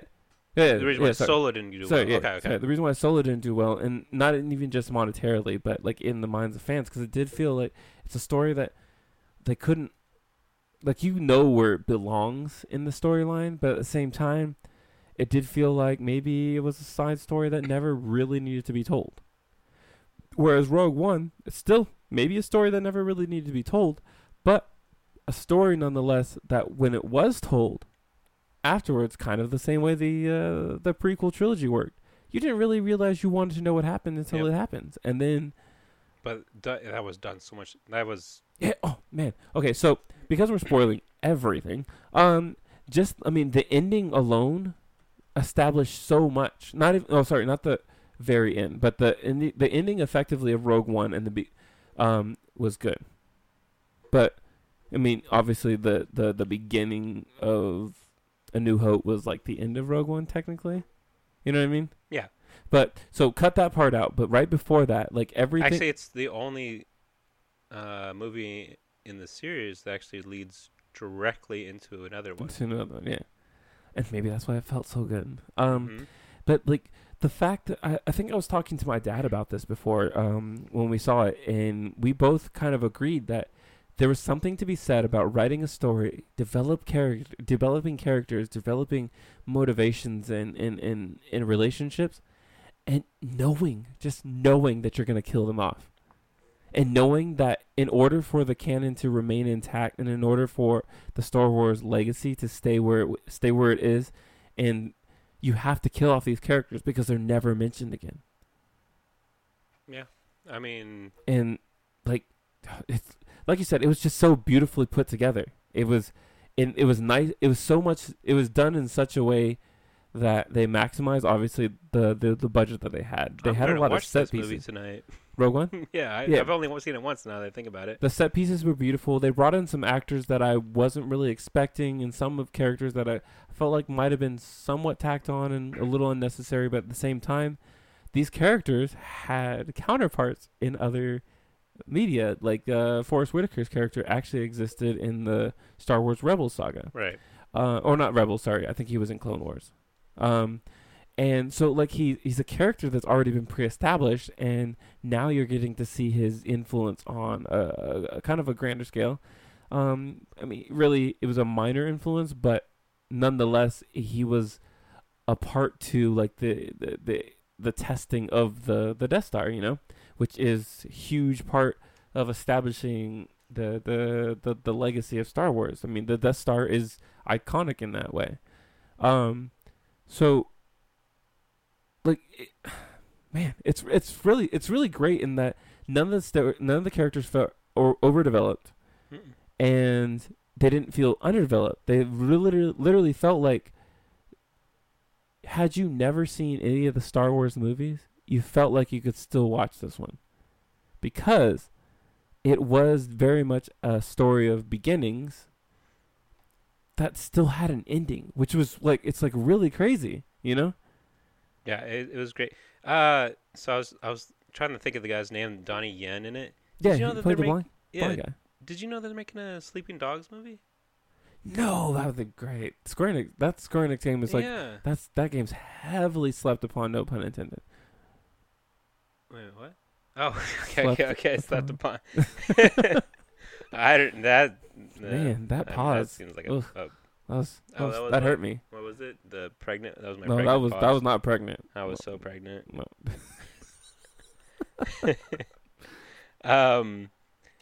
Yeah, I mean, honestly, there's not too much to say. Like, I really have no issues whatsoever with this movie. It did everything it set out to do, and it did it well.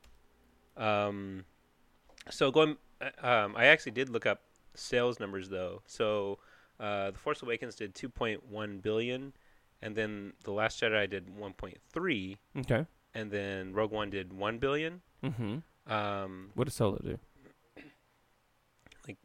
300 million. What? Yeah, it's really bad. Holy crap. Yeah, it's really bad. I will But say the movie was also undersold. That being Yes. like, it wasn't as advertised. well, like I as the other said, ones. well, this is a perfect segue. You know, just like I said, people were pissed off about The Last Jedi. Solo was coming out. They're like, "You ruined Star Wars, and why the hell do we need a Han Solo movie?" You know, so And I heard him say Falcon in the Yeah. trailer. I don't like what it. the heck? I know.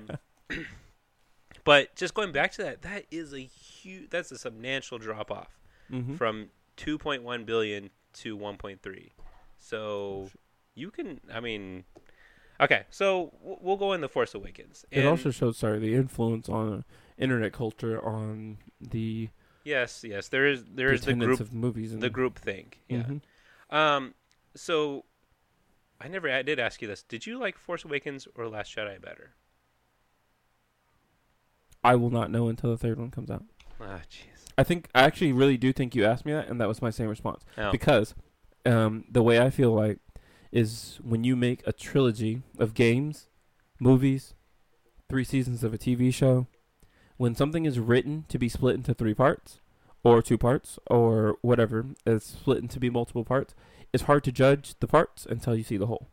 Now, that being said, I thought Force Awakens was good in that it was a beginning to things. A beginning to kind of like establish some new storylines and establish some new canon that would expand into creating, more of a Star Wars universe and not just the Skywalker legacy. And then I thought that The Last Jedi effectively built upon were establishing a universe outside of the Skywalker legacy. And the problem with it is that it ends in a way where it's leading into a third one it's funny that it has the same parallel to The Empire Strikes Back, and that The Empire Strikes Back kind of ended in one of those ways where you're like, but where's the ending? But where's my resolution? And the reason why you can't truly give a resolution for a story that literally resides in the middle of a story. You can't resolve a story in the middle of a story.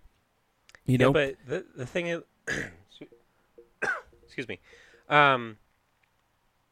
So the difference between Empire Strikes Back is Empire turns Darth Vader into this shallow villain into a awesome villain with depth.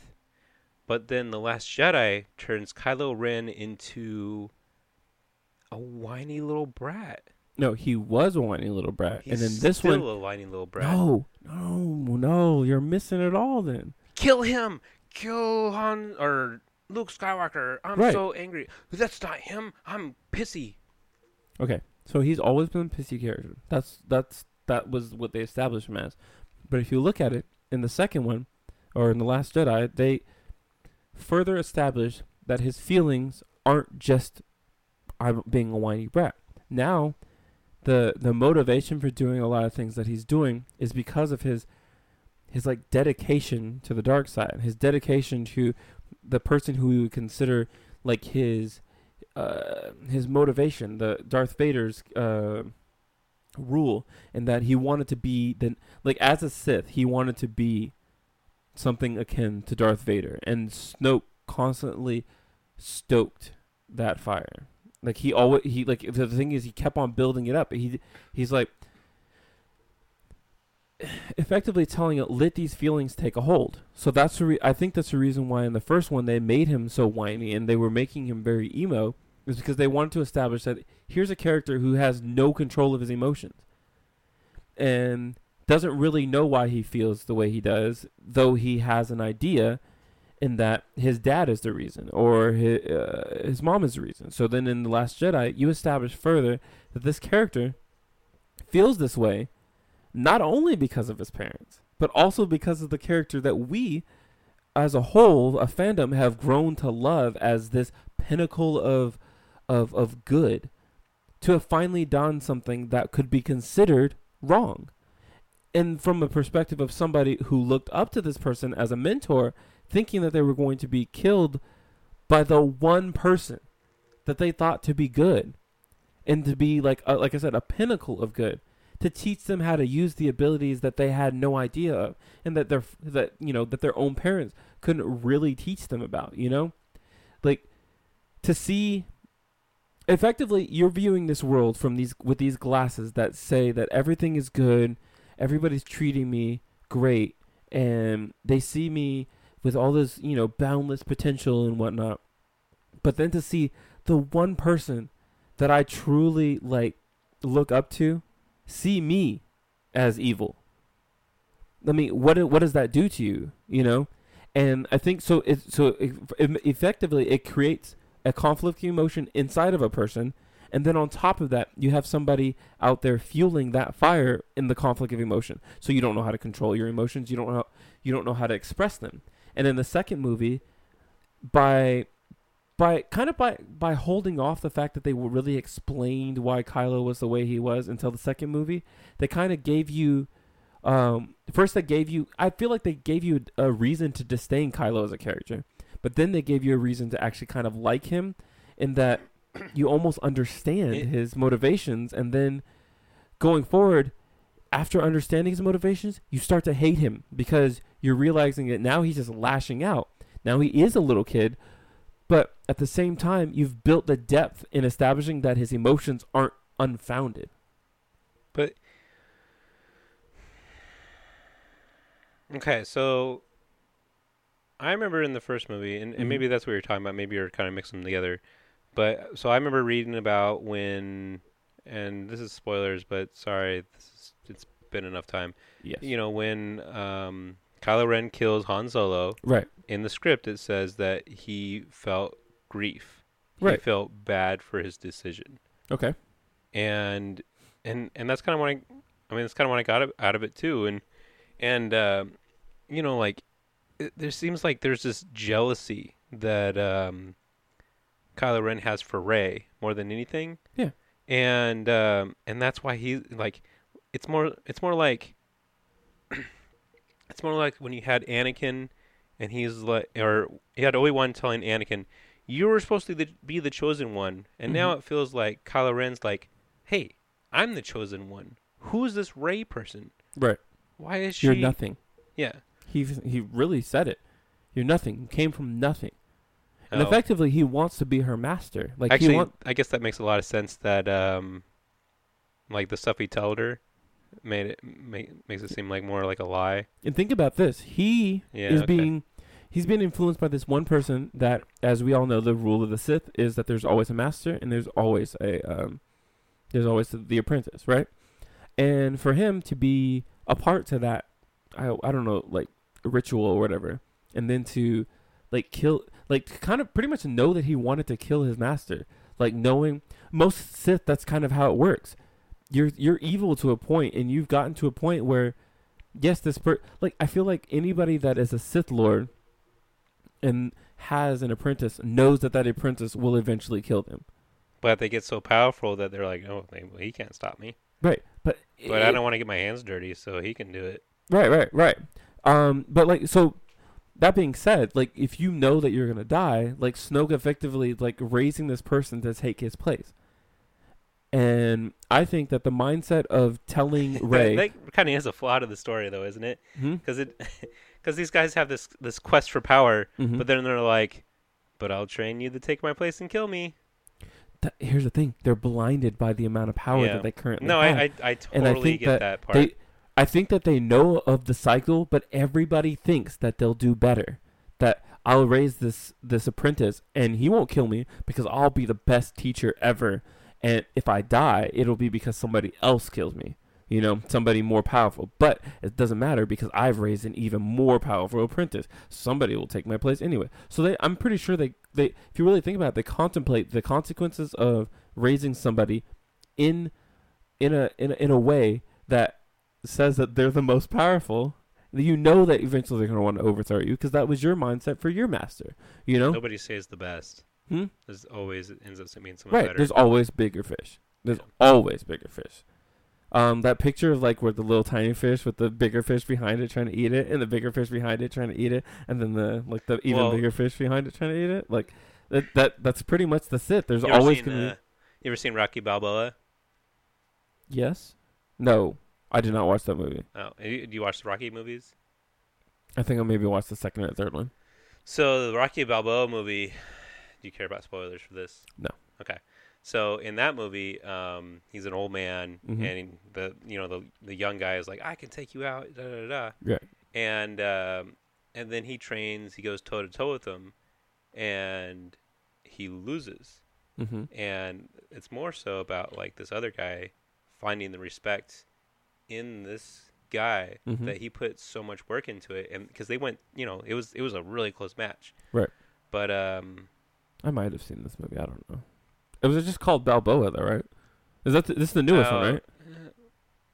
Not the newest one. This is the the one right the before last Creed. Rocky movie. Yeah. I mean, I'm gonna be honest. I don't really know where I was going with this story, but it was relevant.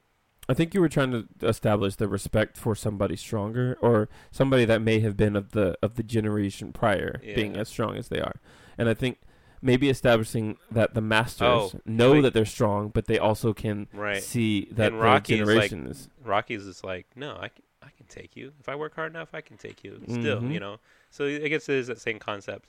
Yeah.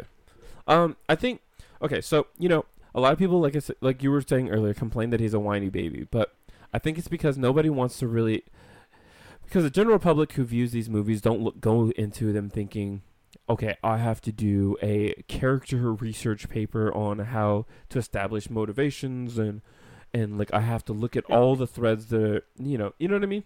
I think a lot of people go into it for entertainment value, and they do see certain things and maybe are kind of, they're like, they may be accosted by certain things that they don't understand, like, or that they feel like hasn't been established, or maybe feel like, oh, that was just a bad, actor choice, or he was overacting something. I think it was fine. So, but it's people complain about him. It's the same thing as Hayden Christensen, though. A lot of people. He's much better than Hayden Christensen. I understand that, but if you really look at it, like I said earlier, it's the direction in which you're told to go. So, in writing that script and in writing the story, they wanted him to be a certain way, right? And Adam Driver did just that. Yeah, they wanted him to be conflicted. Right. And in doing so, Adam Which is Driver like the most dangerous thing for someone with the Force. Right. Shoot. This story has been told before. Yeah. And they're retelling it. I think the problem is that a lot of people have is that they felt like he didn't develop too much, but what they didn't take into account is that even if you develop, you may still have the same habits. You may still have, even if he has discovered what his motivations for things are, and he has kind of established why he does the things that he does, he still has no solution to counter that.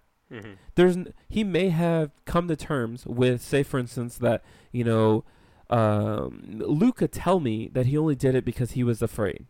That's fine and dandy. but I still have no solution to deal with these feelings that I have been feeling. And now you're stacking more on top of those. So yes, I'm going to continue to be like unhinged, and I'm going to continue to like hold on to this disdain for the Jedi Order and for you. Not really the Jedi Order, because it doesn't exist anymore, but yeah. So you talk about things that you hate that storytellers do for sequels because it's convenient to that story. Right. Right. And so one of the things that bugs me is honestly it's Luke in that moment where he's like, "Oh, I need to take this guy out." Right. Like it seems like that moment. It seems like this was a convenient way to give Kylo Ren motivation to turn into what he is. Right.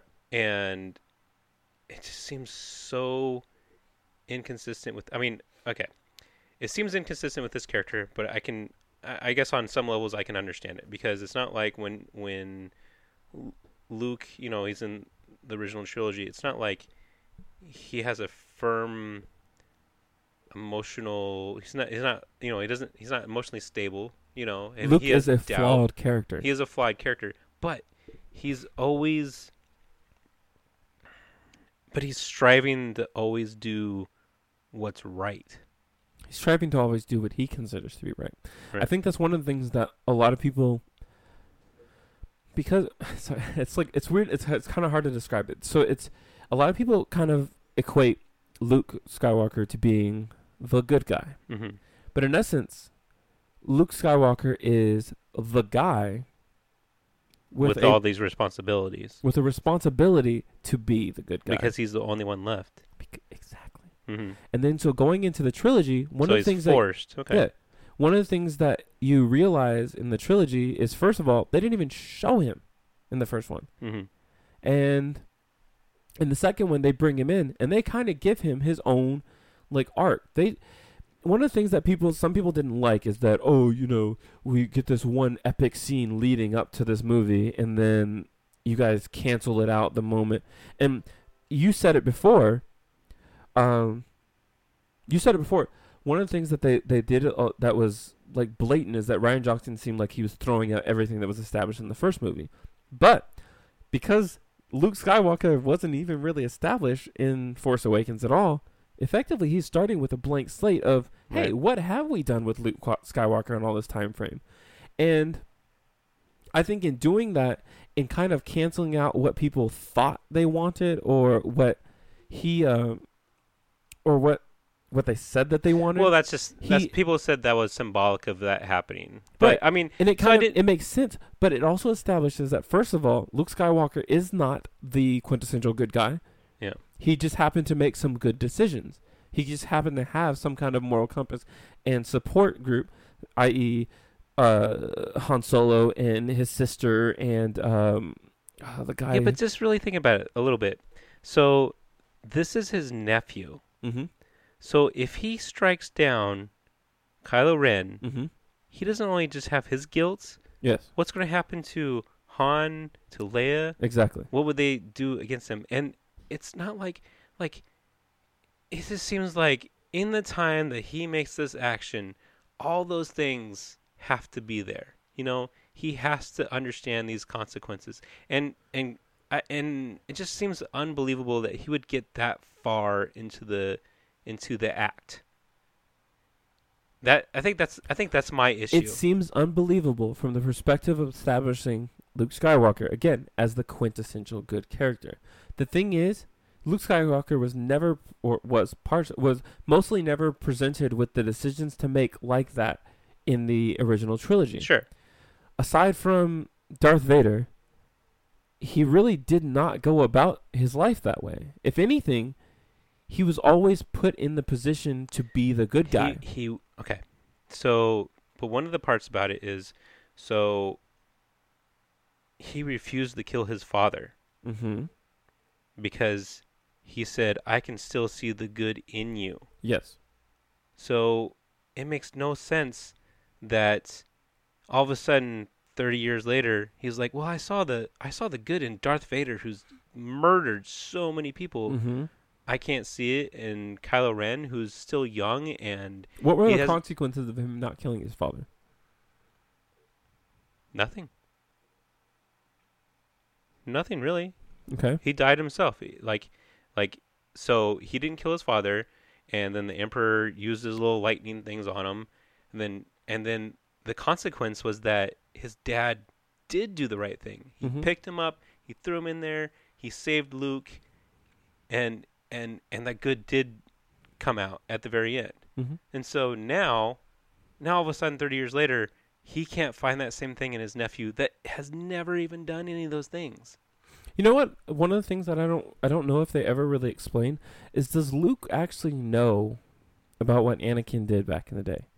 Does Luke know Yeah, about... that's a good question. Well, Because that could also be him going, I need to prevent the creation of another Anakin. I need to prevent the legacy, No, technically, that my family has established. I get the if he logic, knows that, I don't know.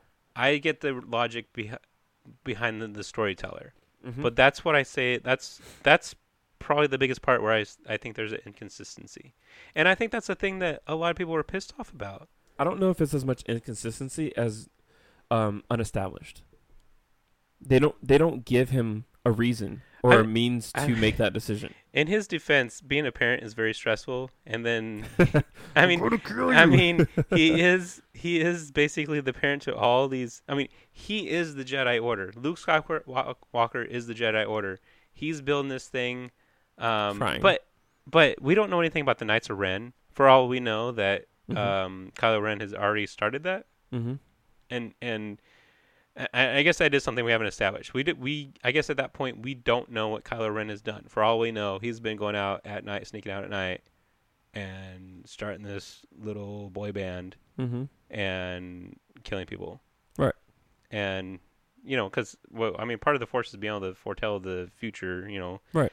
And so, yeah, I mean there is a possibility that he figured that out and whatever. And then when he took his lightsaber back, he's like, oh, but like dad decided to do the right thing in the end, so I'm not going to kill you right now. It's a conflict of responsibility and emotional attachment. So for him, if he felt like his responsibility would be to nip it in the bud and ensure that the new Jedi Order that's being established is not corrupted by somebody that he can see, bears the ill intent that would lead him down a path to the dark side. Okay. I can buy into that. And then taking it back is that conflict, saying, but there's good in him. Because there's a big difference. Because, so with Darth Vader, Mm-hmm. it's still the same thing. Because Also, he has way more of an emotional attachment to Kylo because of knowing him as a kid. yeah. I mean, he probably changed his diaper. Probably. As opposed to his daddy, which He even then it Kylo was a Ren conflict to live. he probably peed on Luke. Mm-hmm. It That's happened. really essential. This and is a real thing. Maybe he actually wanted to kill him because he peed on him. Yeah, Dang it! Now we're spoiling got it. episode 9. Right? It's just like Brawley. Yeah. Oh gosh. Wah! Fuck you, Goku. You make too much noise. I want to kill you. I don't even know who you are. I'm a baby. Right? But I recognize that scream. I can accept it.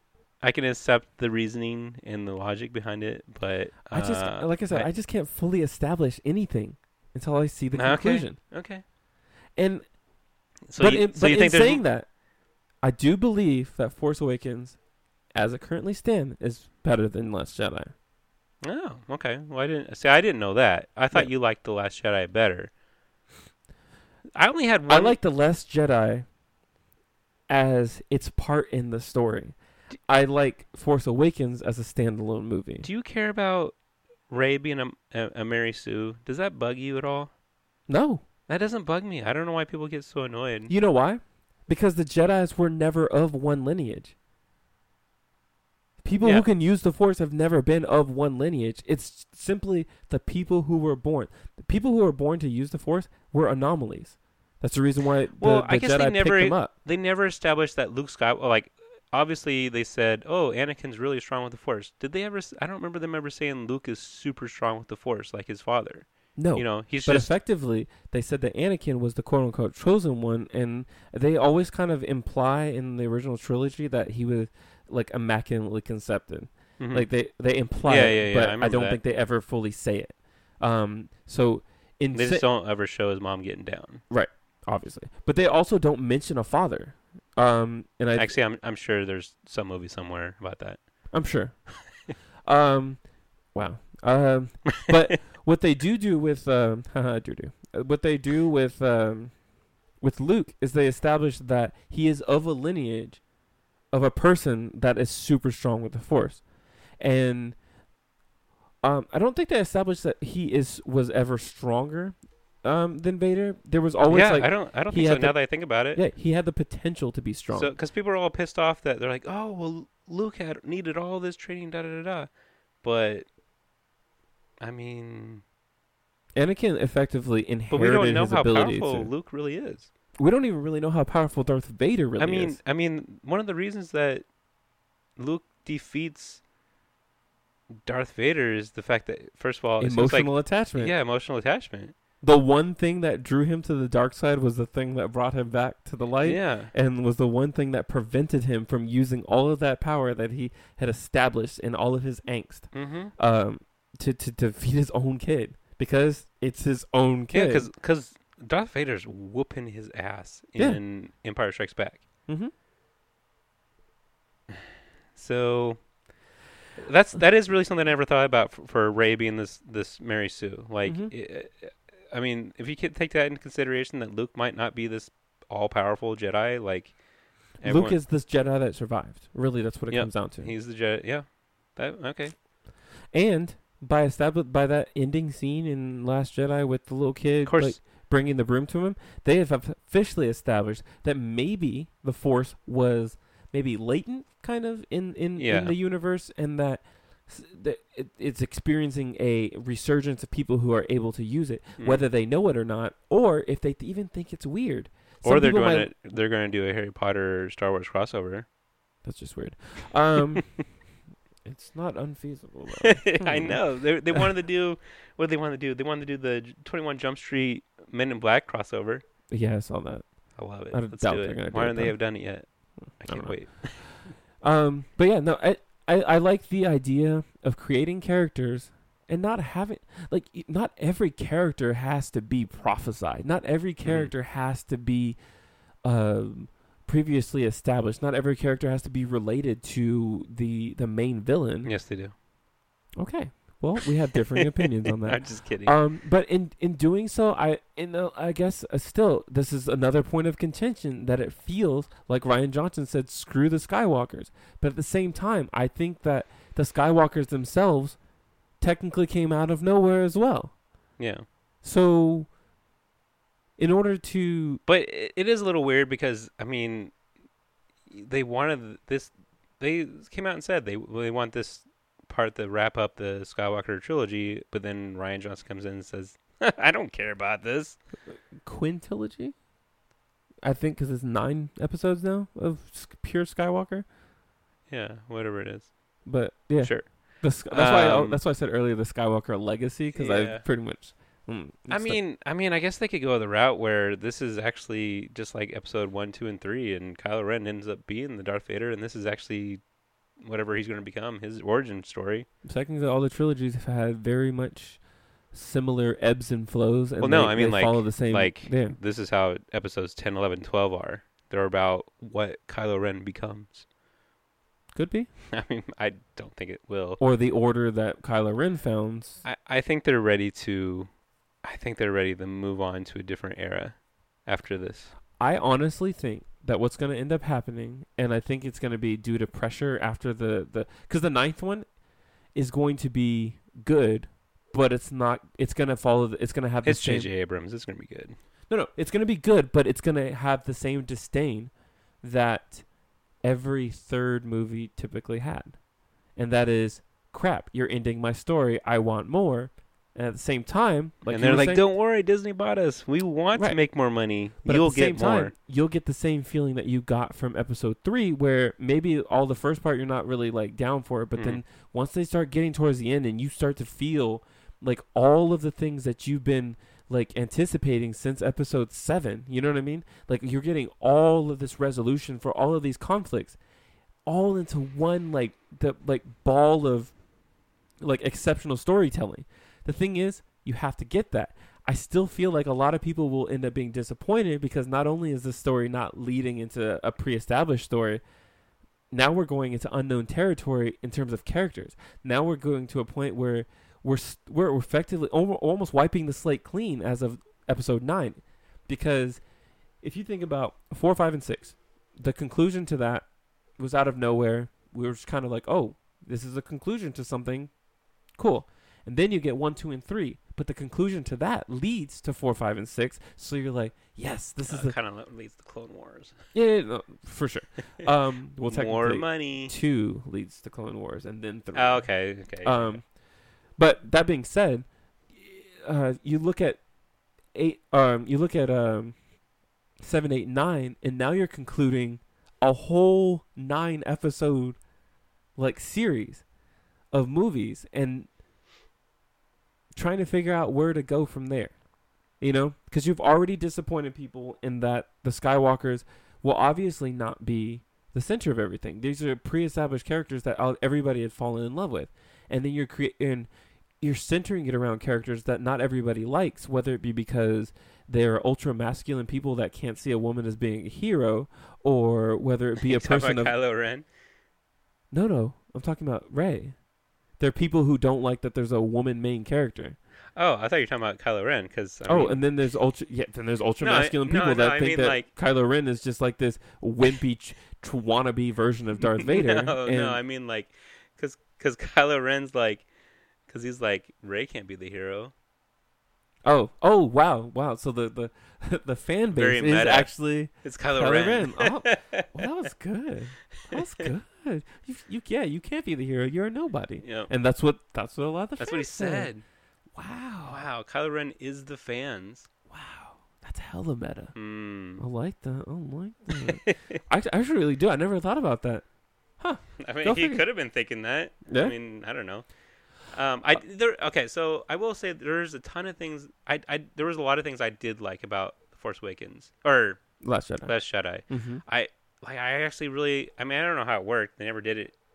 They did it. Luke and Vader basically talked to each other when they weren't near each other, or they just sensed each other. I really liked the Kylo Ren Rey scenes where they're having their conversations. And you like the high pants with the chest out Kylo Ren? Well, that's why I was talking about that scene. Oh, okay. Specifically. Okay. Specifically. Continue. No, it's kind of weird. Very. It was like a really weird costume design choice, and I'm trying to. I understand, like they were trying to establish that. He looks like a vulnerability. He looks like a boxer from like Indiana Jones movie. Yeah, and he's like saying, "Put up your dukes." Yeah. But no, I mean, this is typically what happens with costume design is that they try to say something with clothes, and I think that part of it was trying to express like a layer of vulnerability and whatnot. Because if you really think about it, she's like, "Can you put the shirt on?" This is a little weird, but like you're kind of establishing that he is he. I hated the humor in The Last Jedi. I hated it when what's the pilot's name? Hold on. You hated the humor in Last Jedi, but you enjoyed. Go on. Episode 6, which was literally like the most humorous of all of the movies. There was a whole like third of the movie dedicated to Ewoks and humor. No, they were cute and humorous. That's like the cute and that's adorable. the point of contention with that movie. So how is it that you have a point of? How is that the point of contention for you in the for in this me? movie? For me, the Ewoks still fit into this world. You're on this alien planet, so there's going to be different Okay. types of inhabitants. Mhm. It makes total sense that there's going to be underdeveloped planets. It's not like every planet out there, they're going to have people that have spaceships and everything. Okay. So that never really bugs me. I like and they were simplistic. You know, these these people, like, originally they saw them as a they saw them as a threat, and they were trying to eat them and cook them. And Mhm. then when they realized, well, actually, they kind of realized. I don't know. I don't really know what the Princess Leia thing was all about. Why they worshipped her, but they realized that they were all on the same side, and then they fought together to beat, the Empire. That just, I don't know. For some reason, that doesn't bug me at all. Okay.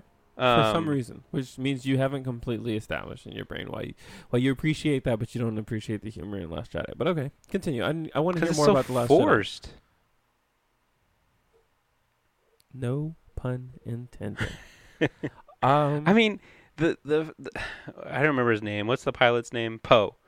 The very Definitely. first scene, so that I don't know, the bad guy, redhead. I thought that was perfect. What are you talking about? No, man, like, so in the first movie, like, the redhead bad guy, Mm-hmm. like, he's menacing, Mm-hmm. he's intimidating, Mm-hmm. and then all of a sudden in this one, he's just a moron. He's there for comic relief. Okay, so riddle me this. So here's the thing: the Last Jedi was altogether a very emotional movie. It was a movie that was kind of like brooding, if you will. Sure. Do you feel if you were to get rid of the comedic tones in those scenes that the movie would have been better altogether, or do you feel like the movie would have established itself as a too brooding of a film, and then hey, it has no humor in it, and I need something to break up all of these Well, scenes of people dying and like you see what I'm saying? but it doesn't fit. If it doesn't fit, then you don't put it. It doesn't fit. It may not fit the story, but it fits the character, and that's what it's about. Because you were saying earlier that you're a fan of like character stories and character Mhm. development, and I think that's what they kind of established Poe to be. Because he's first of all he's a humorous character, brash. right? He's brash, but he also there's like a nonchalant attitude about him, but at the same time he's still skilled as a character in doing what he does as a pilot. So part of it is like confidence, it's ego, and in establishing more of that as a character and giving him an ego at the beginning of the movie, you establish how blind he becomes to the machinations of his leader, his crew or whatever, in establishing like Yeah, her little plan but and how he it's becomes so like- aggressive against it. It's mostly because it's humor. It feels like this is gonna sound weird, but it feels like humor from our world. Okay. So, and that's why So- it feels out of place.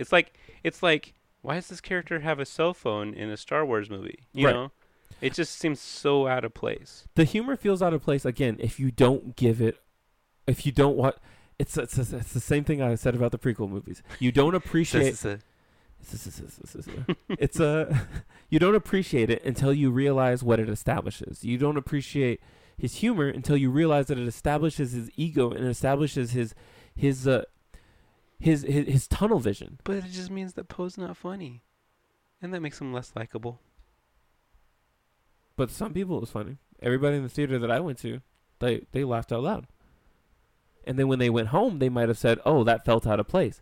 But here's the thing: if Did they looked laugh, at or did they do like the awkward chuckle, like? no, everyone not else the was not the laughing? UN chuckle, not the UN chuckle, but What, the UN chuckle? Trump UN chuckle. So good, Yeah. so good. No, I think again, people look at things for entertainment, and then the people look at things for a solid storyline, and character development, blah blah blah. And I look at it for all of that. So to me, yes, it did feel out of place at first, but then you realize that everything that they're establishing But it's like, is. it was like nails on a chalkboard bad. I thought it was good. It was I don't know. entertaining. I mean, that's the Plus, thing. That's the thing about our discussions is that I have this opinion and then you have this opinion, and that's Uh-huh. that's the best part about entertainment media in general. Like just because and because there's so many fans out there that absolutely hated it. Yes. And then we don't have that opinion, and that's okay. I don't absolutely hate anything. That's the thing. Yeah. Because I find that People Ooh, who I'm gonna find absolutely something that you hate. who what? I don't know. Say I'll it. find Say it. Okay. Yeah. Sure. No, there are certain things that I absolutely hate. But I don't typically absolutely hate like any form of like media, because what it comes down to is that a TV show may not be the greatest, but it may have done something good. There's something in that some executive, that some producer put money into because they believed in it, and they may have done it well. So say for instance, people can like and dislike Lost. I know you love Lost. I've never watched Lost all the way through, but one of the things I do appreciate Is how is that amazing it is. they tell stories well. Yeah. The only problem with that is they're not consistent in doing so. Because even you say that Lost has good seasons, and in between they have bad ones, Oh, and then no, they pick up no. again. It's well, I mean like you have season 1, it's like a 7, and then season 2 is an 8, and then season 3 is like a 10, and then season 4 is like a 7, and then kind of like that. Like But that's what I'm saying, it never 'cause- dips down below like. But it's consistency. But that's what I'm saying. For me, I look at like if I'm like Supernatural, that has some bad seasons. some bad seasons, yeah. So I've never watched Supernatural, so I don't have really a horse in that Oh, race so at all. good. But I mean, You really are missing out with that show. I actually think you would like it. The first season's, it's good. I've rewatched season 1, and I remember thinking, oh, they established that this season. Oh, they already had this stuff. yeah. Oh, it's just there's more of the filler episodes in season 1 than the following seasons. Yeah, I think a lot of these TV shows, I know they probably last for 22 episodes because that's how the season rotation works. But I do feel like so many of them would benefit from being 13 episode seasons like Netflix does. That would have been like the first season of Supernatural probably would have benefited from being 13 episodes. But then it is amazing. Like that's an impressive show where seasons 2, 3, 4, and 5, there's not a bad episode. Maybe not one. Maybe there's like one, but okay. Yeah. Well, you said really early on in the podcast that I'm definitely a devil in the details kind of person, Mhm. and I think that's probably what always makes it established that I won't ever truly hate something, and that I'll always find like that good part about something, like The Last Jedi. I wouldn't say like it's the best movie, but I can I'll definitely fight anybody that says it's a horrible movie, because I don't totally think so. I'm totally on that same page. I just have fun saying that. I'm like, oh, I hate that. Yeah, there's so many. Just like so giving many media. my son crap about Dark Souls and Bloodborne. I used to give both of those games a lot of shit until I played Dark Souls 2, and I actually enjoyed it for what it was. I played Bloodborne, enjoyed it for what it was, but wouldn't say it's my favorite. Yeah, but I wouldn't say it's a horrible game. I would say that people have established a formula. And I've played did well. Yeah, I've played enough games at this point that I recognize what I like. Right. And I see that, and I'm like, I already know. This is not my thing. It's funny because that's one of the pillars in terms of, I added genre as a pillar because I felt like it's effectively the one question that you can ask yourself: do I even like this type of game? Mm-hmm. And that's going to definitely influence your opinion on all the other things, but it may also establish in your brain that you have a bias. And by knowing that you have a bias, you might be able to kind of remove that bias when developing your opinion on other things. Right. So. Yeah. Okay. Well, so before we wrap it up, Mm-hmm. just a few more stuff on Last Jedi because I like no fun. talking about this movie a lot. Just because it's so divisive. So Mm-hmm. I mean, I already told you before that the way they kill off Luke, Mm-hmm. where his robes just Quote unquote. What do you mean, quote unquote? I think you even said it, that nobody is quite sure if they killed off Luke or if he just teleported or whatever. The Force has so many new powers in Last Jedi. It's funny. A lot of people like that they introduced all these like weird Force powers, but I think that's one of the few things I didn't like. I liked how they described the Force, but I didn't like how they just suddenly gave all these powers. And then I read something that's like, well, nobody has, in no series of related to Star Wars, have they ever actually developed what the powers of the Force were. They just said that the Force exists and it gives you powers. No, because they went from being the original Force like that they showed was just like being able to pull things to you Mhm. and be able to like sense things around you and then be able to like kind of have like a precognitive ability to fight because of, I don't know, your attunement to your surroundings, right? And then suddenly in the next movie, they introduce lightning out of your fingers because the dark side. And then, you know what I mean? Like, so I feel like they've always been introducing Yeah, they've powers. always. And then suddenly you could see the future. And then, you know what I mean? Like, there's all these little things. And then suddenly, like, you tease that somebody might have actually discovered a way to bring people back to life or give you eternal life or whatever. Or at least that's kind of what Palpatine wanted Anakin to believe in the original trilogy. Because of his mom, yeah. Right. And I totally forgot about that. yeah. They really hammered that home, that there's some legend about you being able to bring someone back to life. So like I think about like, you know, That's you want to hate on it, but it's always you have to look at, okay, so if I hate this thing right now, I need to have a reason to truly hate this. So that's when you go back and you think about, when did they ever establish what the Force can even do? You know? And by kind of showing that all of these things are possible, it's showing that either the power of the Force has expanded, or that, like you said earlier, that's Anakin or Luke may not have ever been a quintessential Jedi. He may not have been really that strong because the only thing he could do was draw things to himself, and he had this weird precognitive thing, but not quite. It was never established as such, you know? He had like blurry visions of things. But that's about all. And so I think by establishing that, like, there's more possibilities if you train yourself to do so, or maybe because the Force exists as the space in between everything. I mean, he was no dude from The Force Awakens, that's for sure. Because he wasn't in The Force Awakens? Or not Force Awakens, Force Unleashed. Did you ever play those? Yeah, yes. And he had just had crazy amounts of power. He was a clone, right? Clone of Anakin? No, he was just a person, but in the second one he was a clone. Okay, I played the second one then. Okay, yeah. Oh, you didn't play the first one? No, I heard the first one was really good though. First one was really good. The second one's just okay, but it was a great game. A lot of things to blow up and stuff. I think they took it to as far as they possibly could with like just manipulating physics and everything, and I was like, yeah, destruction. But yeah, so like I feel like what they were showing in what they've showed with everybody that's considered a master is that they always have something new that somebody previous didn't. You think about Obi-Wan, they showed that he could become the Force Ghost, right? Mm-hmm. And they show that. So could Yoda. But Yoda didn't do it until after Obi-Wan. Well, obviously they exchanged notes, so maybe they did communicate in between. Maybe. But you see what I'm saying, though? Like, they've always established, almost every single movie has established a new power, or at least hinted towards a new power that the Force would have. So in giving him those powers and showing what he could do with it, you still don't know what the extent of that is. They showed what they gave Leia that. Now, sorry, that's actually one of the few scenes that I really hate in that movie, where Leia did the little, like, floating thing back to the... I was like, this is...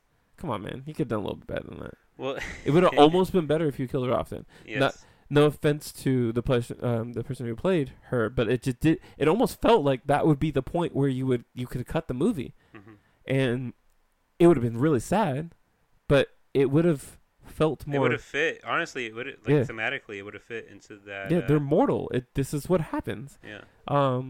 And it would have, it really would have added to the motivations of things, but I guess they needed her to be there to be Poe's moral compass whenever he was dealing with trying to overthrow the ship and whatnot. That was so stupid. I mean, that whole scenario is something I do hate about that movie. Yeah, the main premise where they're just being chased in the ship. You're talking about the slow-mo conflict? Yeah. But that scene where old girl goes through the ship and it's all quiet and everybody's thinking there was something wrong to a point where they had to like post a thing that said the sound does not go out. That is actually a part of the movie. But that scene, perfect. Oh, that scene was awesome. I thought it was beautiful. I like the sacrifice. I like the cinematography that was involved with like making that kind of a scene. And then so that character drove me crazy. And then I mean, I hate I'm going to be a Star Wars dork about this. Okay, and they definitely chose the wrong character to do that.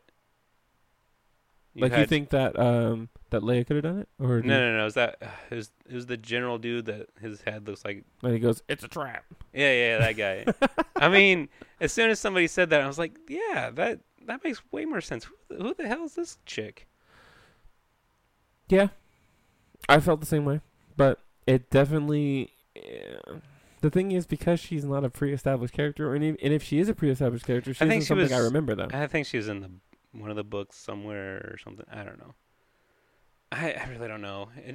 I'm giving a very weird, I don't know, I don't care kind of face, but really, when it comes down to, is that they wanted to. I feel like they wanted to kill off a character that has no place yet. Well, they killed off the other general guy, but they did it like stupidly. He was just in another ship, an escape pod, and they got blown up.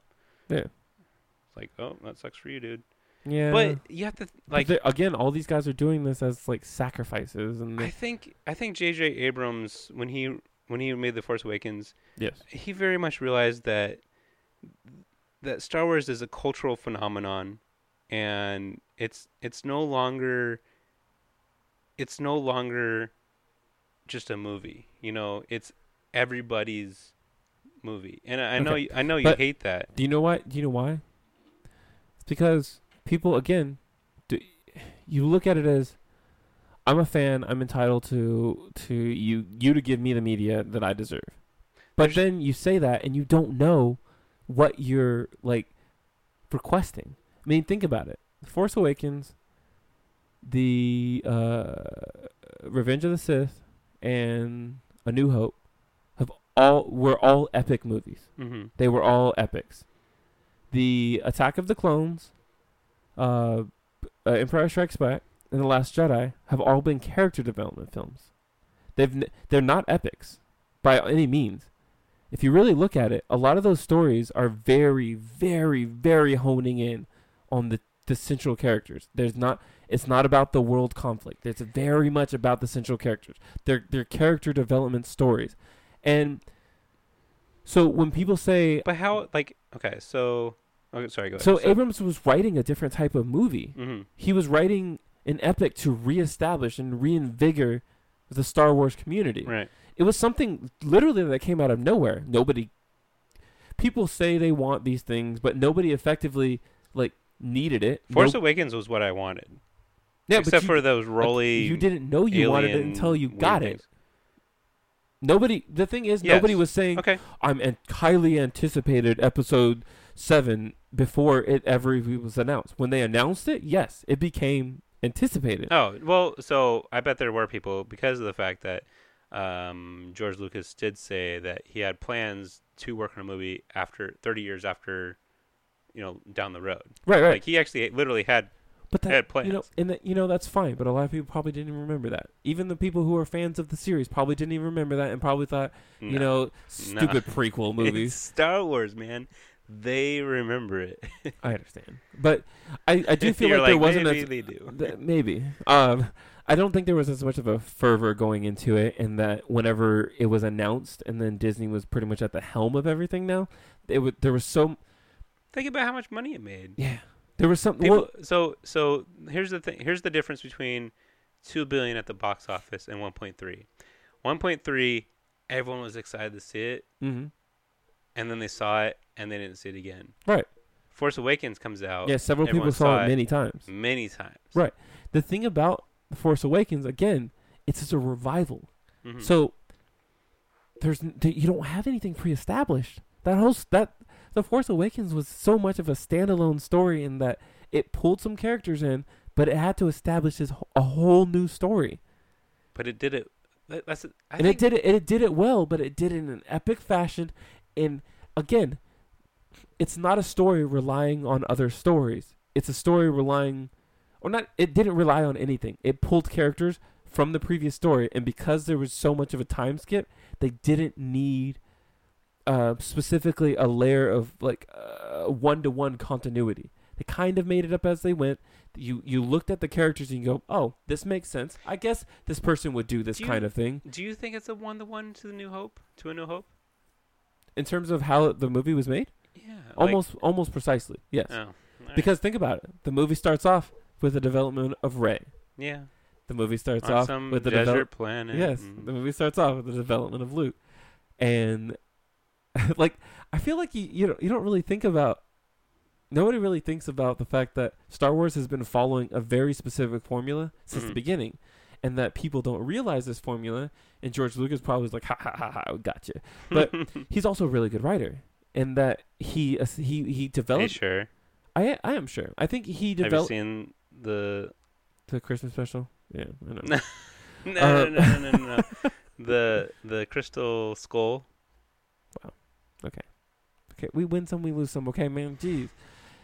I think that when he established he was a good writer. We'll put it that way. Well, when he established the Star Wars universe, he was a really good writer. Mm-hmm. I think that is his magnum opus. That's his work of great art. Although, okay, it's going into something that now everybody has to build upon that. It's going into something that you believe in because fans wanted a new Indiana Jones movie, but he probably didn't.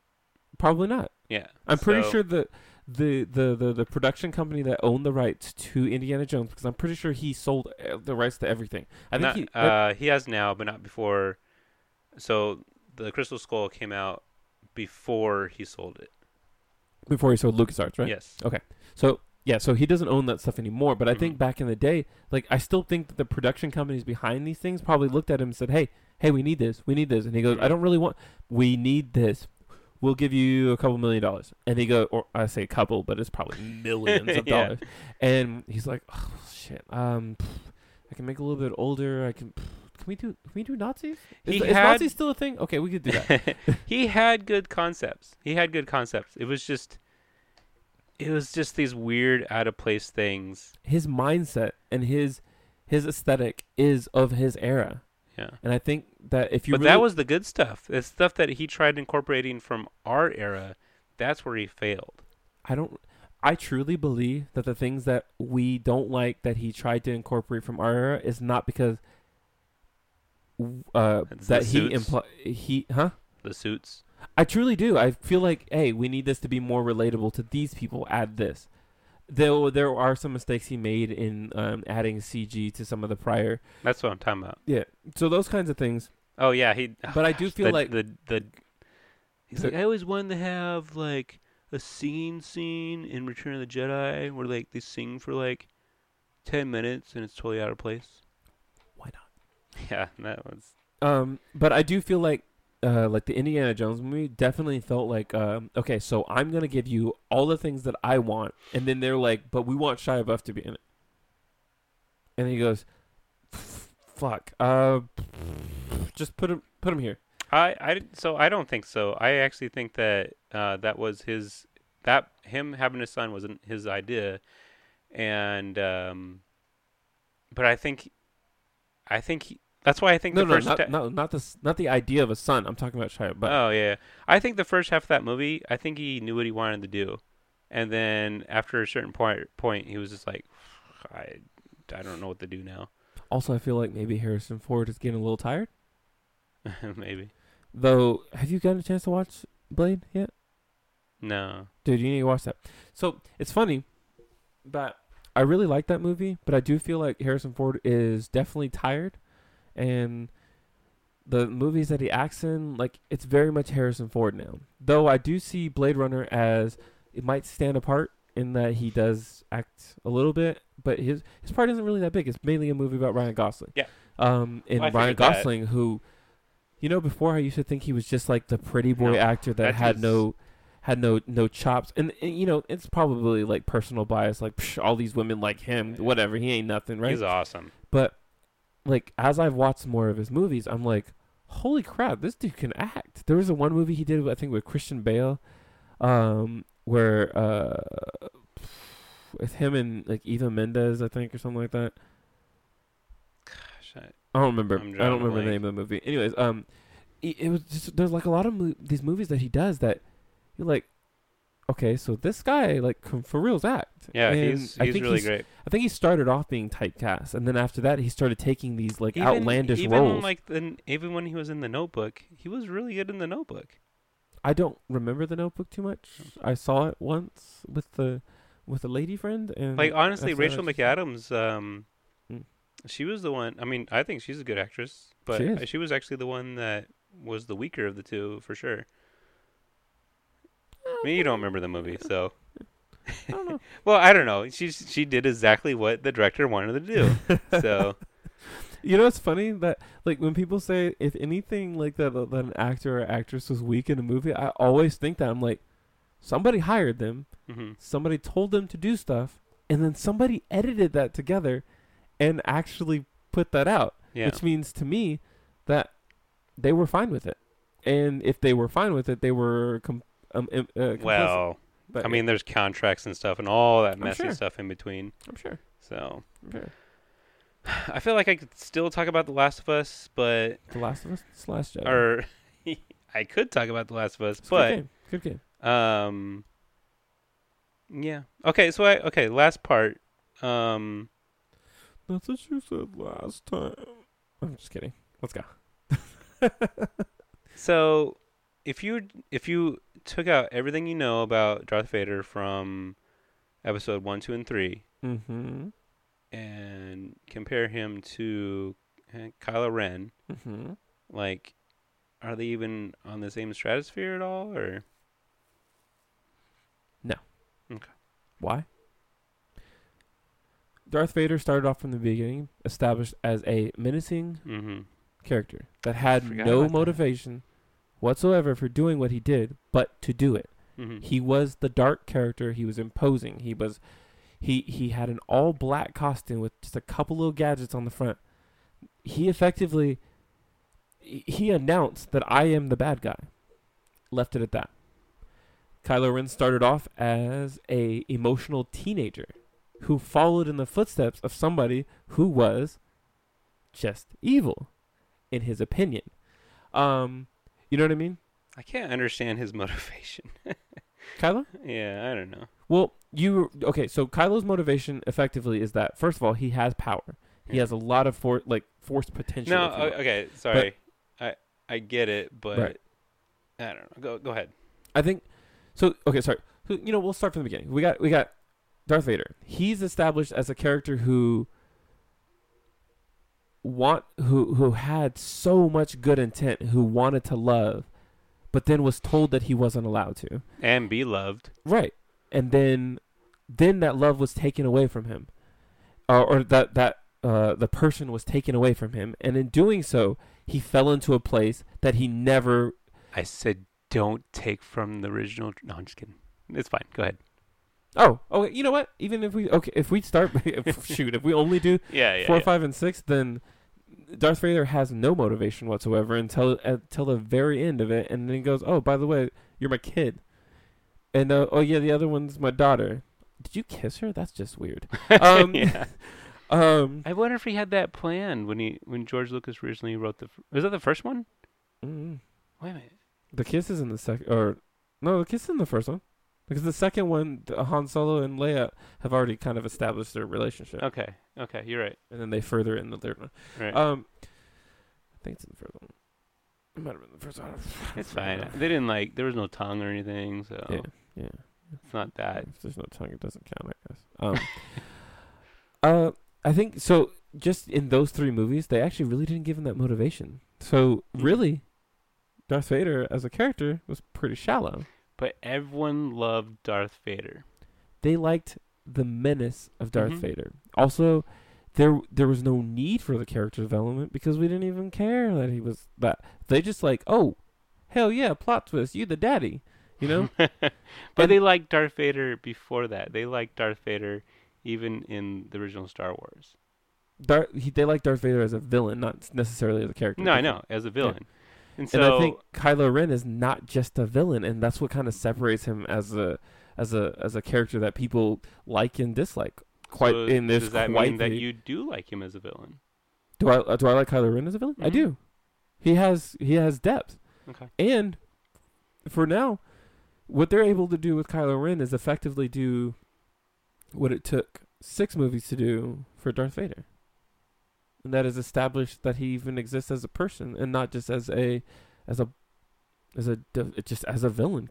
He doesn't exist as just necessarily antagonist, but he exists as an antagonist with motivation and with a past. and Kylo Ren, they effectively gave him his backstory and his motivation, his reasons for doing everything that he does, and reasons for falling into the bad places that he falls within those 2 movies. So they've established him already as a more in-depth character than Darth Vader was in his original stint as the villain. Started by J.J. Abrams.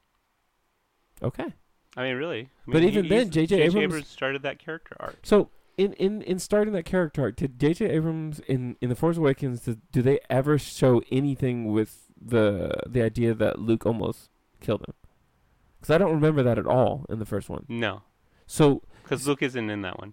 Right. So all you see they what I'm show, saying? Like they established that he was a character that had emotional problems, but they never quite gave him they a show past. so when Rey touches the lightsaber, Luke's old lightsaber, they show glimpses, and one of the glimpses is it shows, which we've never seen it, but it shows Kylo Ren with his Knights of Ren, with that rainy field scene. Yeah, which is probably just an allusion to the 3rd episode. Yeah, and then they show Luke seeing it all burning down, right? And he has his hand on top of R2-D2.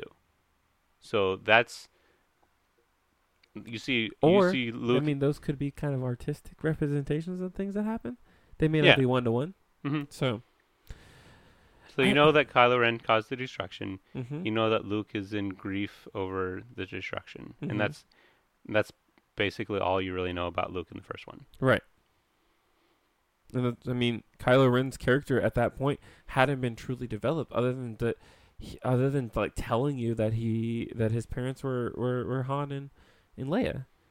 Well, his character was already one of his first scenes.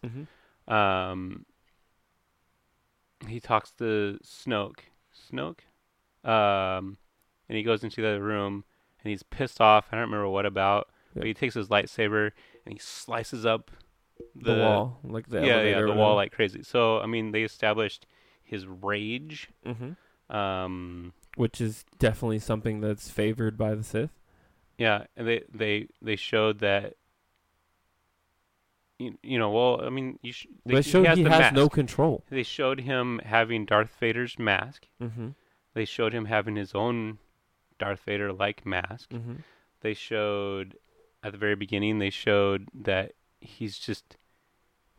I mean, they showed him trying to emulate Darth Vader, even though he's never met Darth Vader, but he knows that Darth Vader is this menacing, terrifying force in the universe, and that's... And you don't think that the reason why he idolizes Darth Vader is because of Snoke? Oh, I'm sure. You don't think that Snoke has indoctrinated that into him? Oh, that Darth Vader is one of the greatest Siths that ever lived or whatever, and that you need to be like this guy. And that, because if you really think about it, he didn't meet him ever. He never would have. And the only way to even have acquired that mask is by somebody else getting it for you. Yeah. And it's definitely manipulation on Snoke's part. And so if you think about, you take in as a master, he takes in somebody that's already broken, that already believes that everybody's going to betray him, and he ingrains in that person that you need to hate these people and emulate this other person that hated people too. By the way, I'm not going to tell you about his redemption at the end, but hate him. You need to hate like he did. Yeah.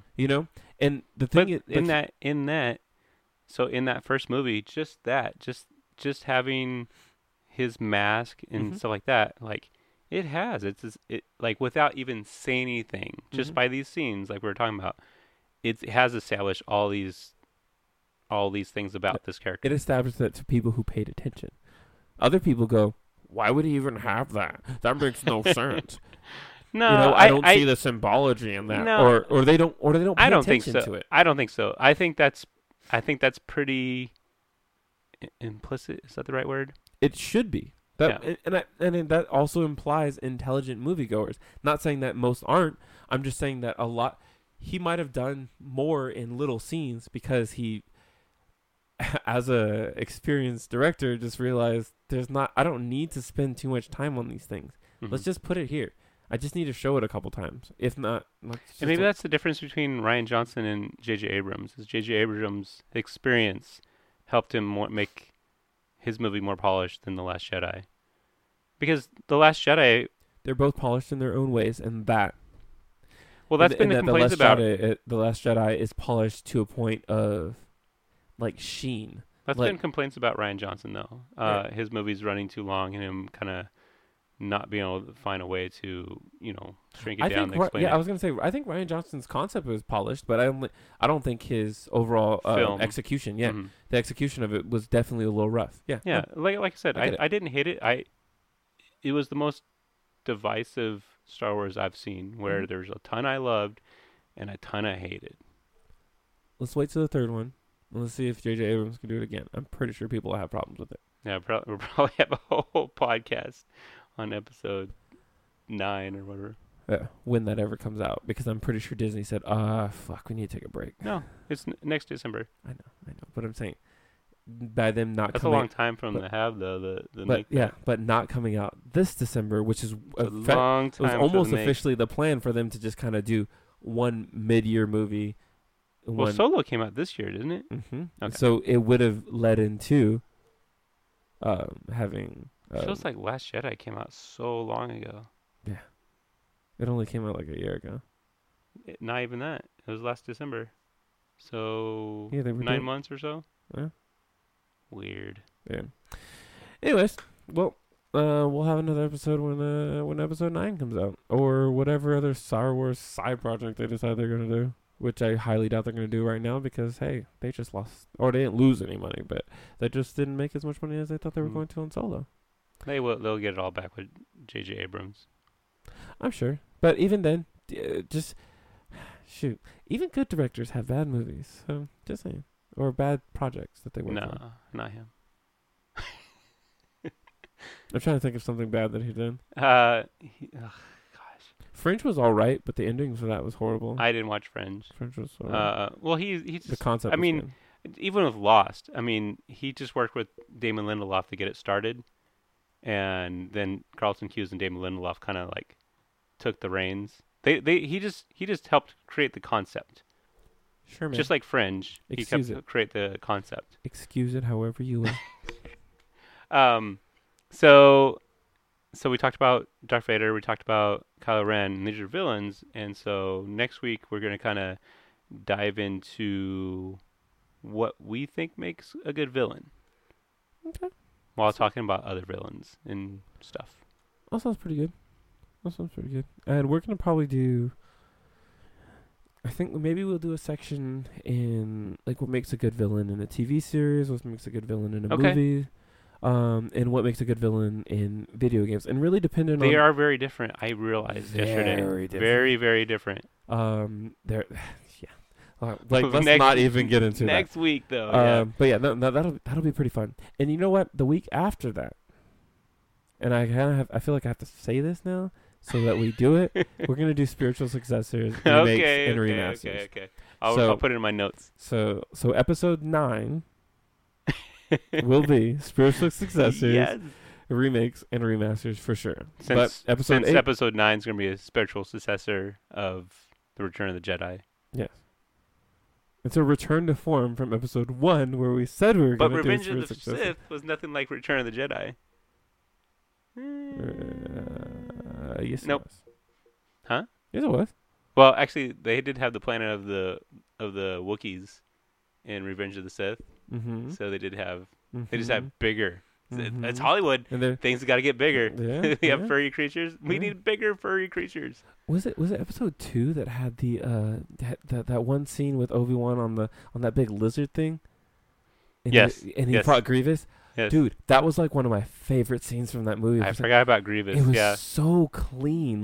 Like he was like just running down the sides of the walls and that thing. Yes. And it's making it very like iconic. Oh, in my opinion, iconic like little like arr thing. Like it was like making the noise as it was doing the thing. It was just so cool. I really like people.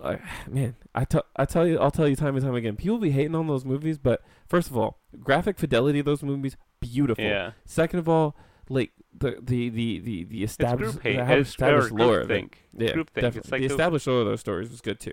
And you get the internet, and then groupthink becomes this dangerous entity. Plus, people be hating on Grievous.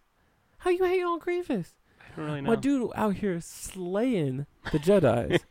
And then he's got like six of the lightsabers, and he's all like swinging around doing the thing. But then he's a little bitch, but it's okay because like it almost like shows that there's just so much bravado to those kinds of things. Like, yeah, I only did this because it boosts my ego, but yet I know when to run. Got to get out of here, guys. Sorry, peace out. He did that several times in that movie. Anyways, I guess that kind of leads into villains. So we'll talk more about that. I'll talk about. Call. He is a good villain. I didn't even think about it. Okay. But yeah. So, is there anything else you want to talk about this weekend? No. I mean, it's funny how we did like an outro, but then we kept talking. I know. It's all good. So, bye, people. Peace out. Do you buy people really? Okay, whatever.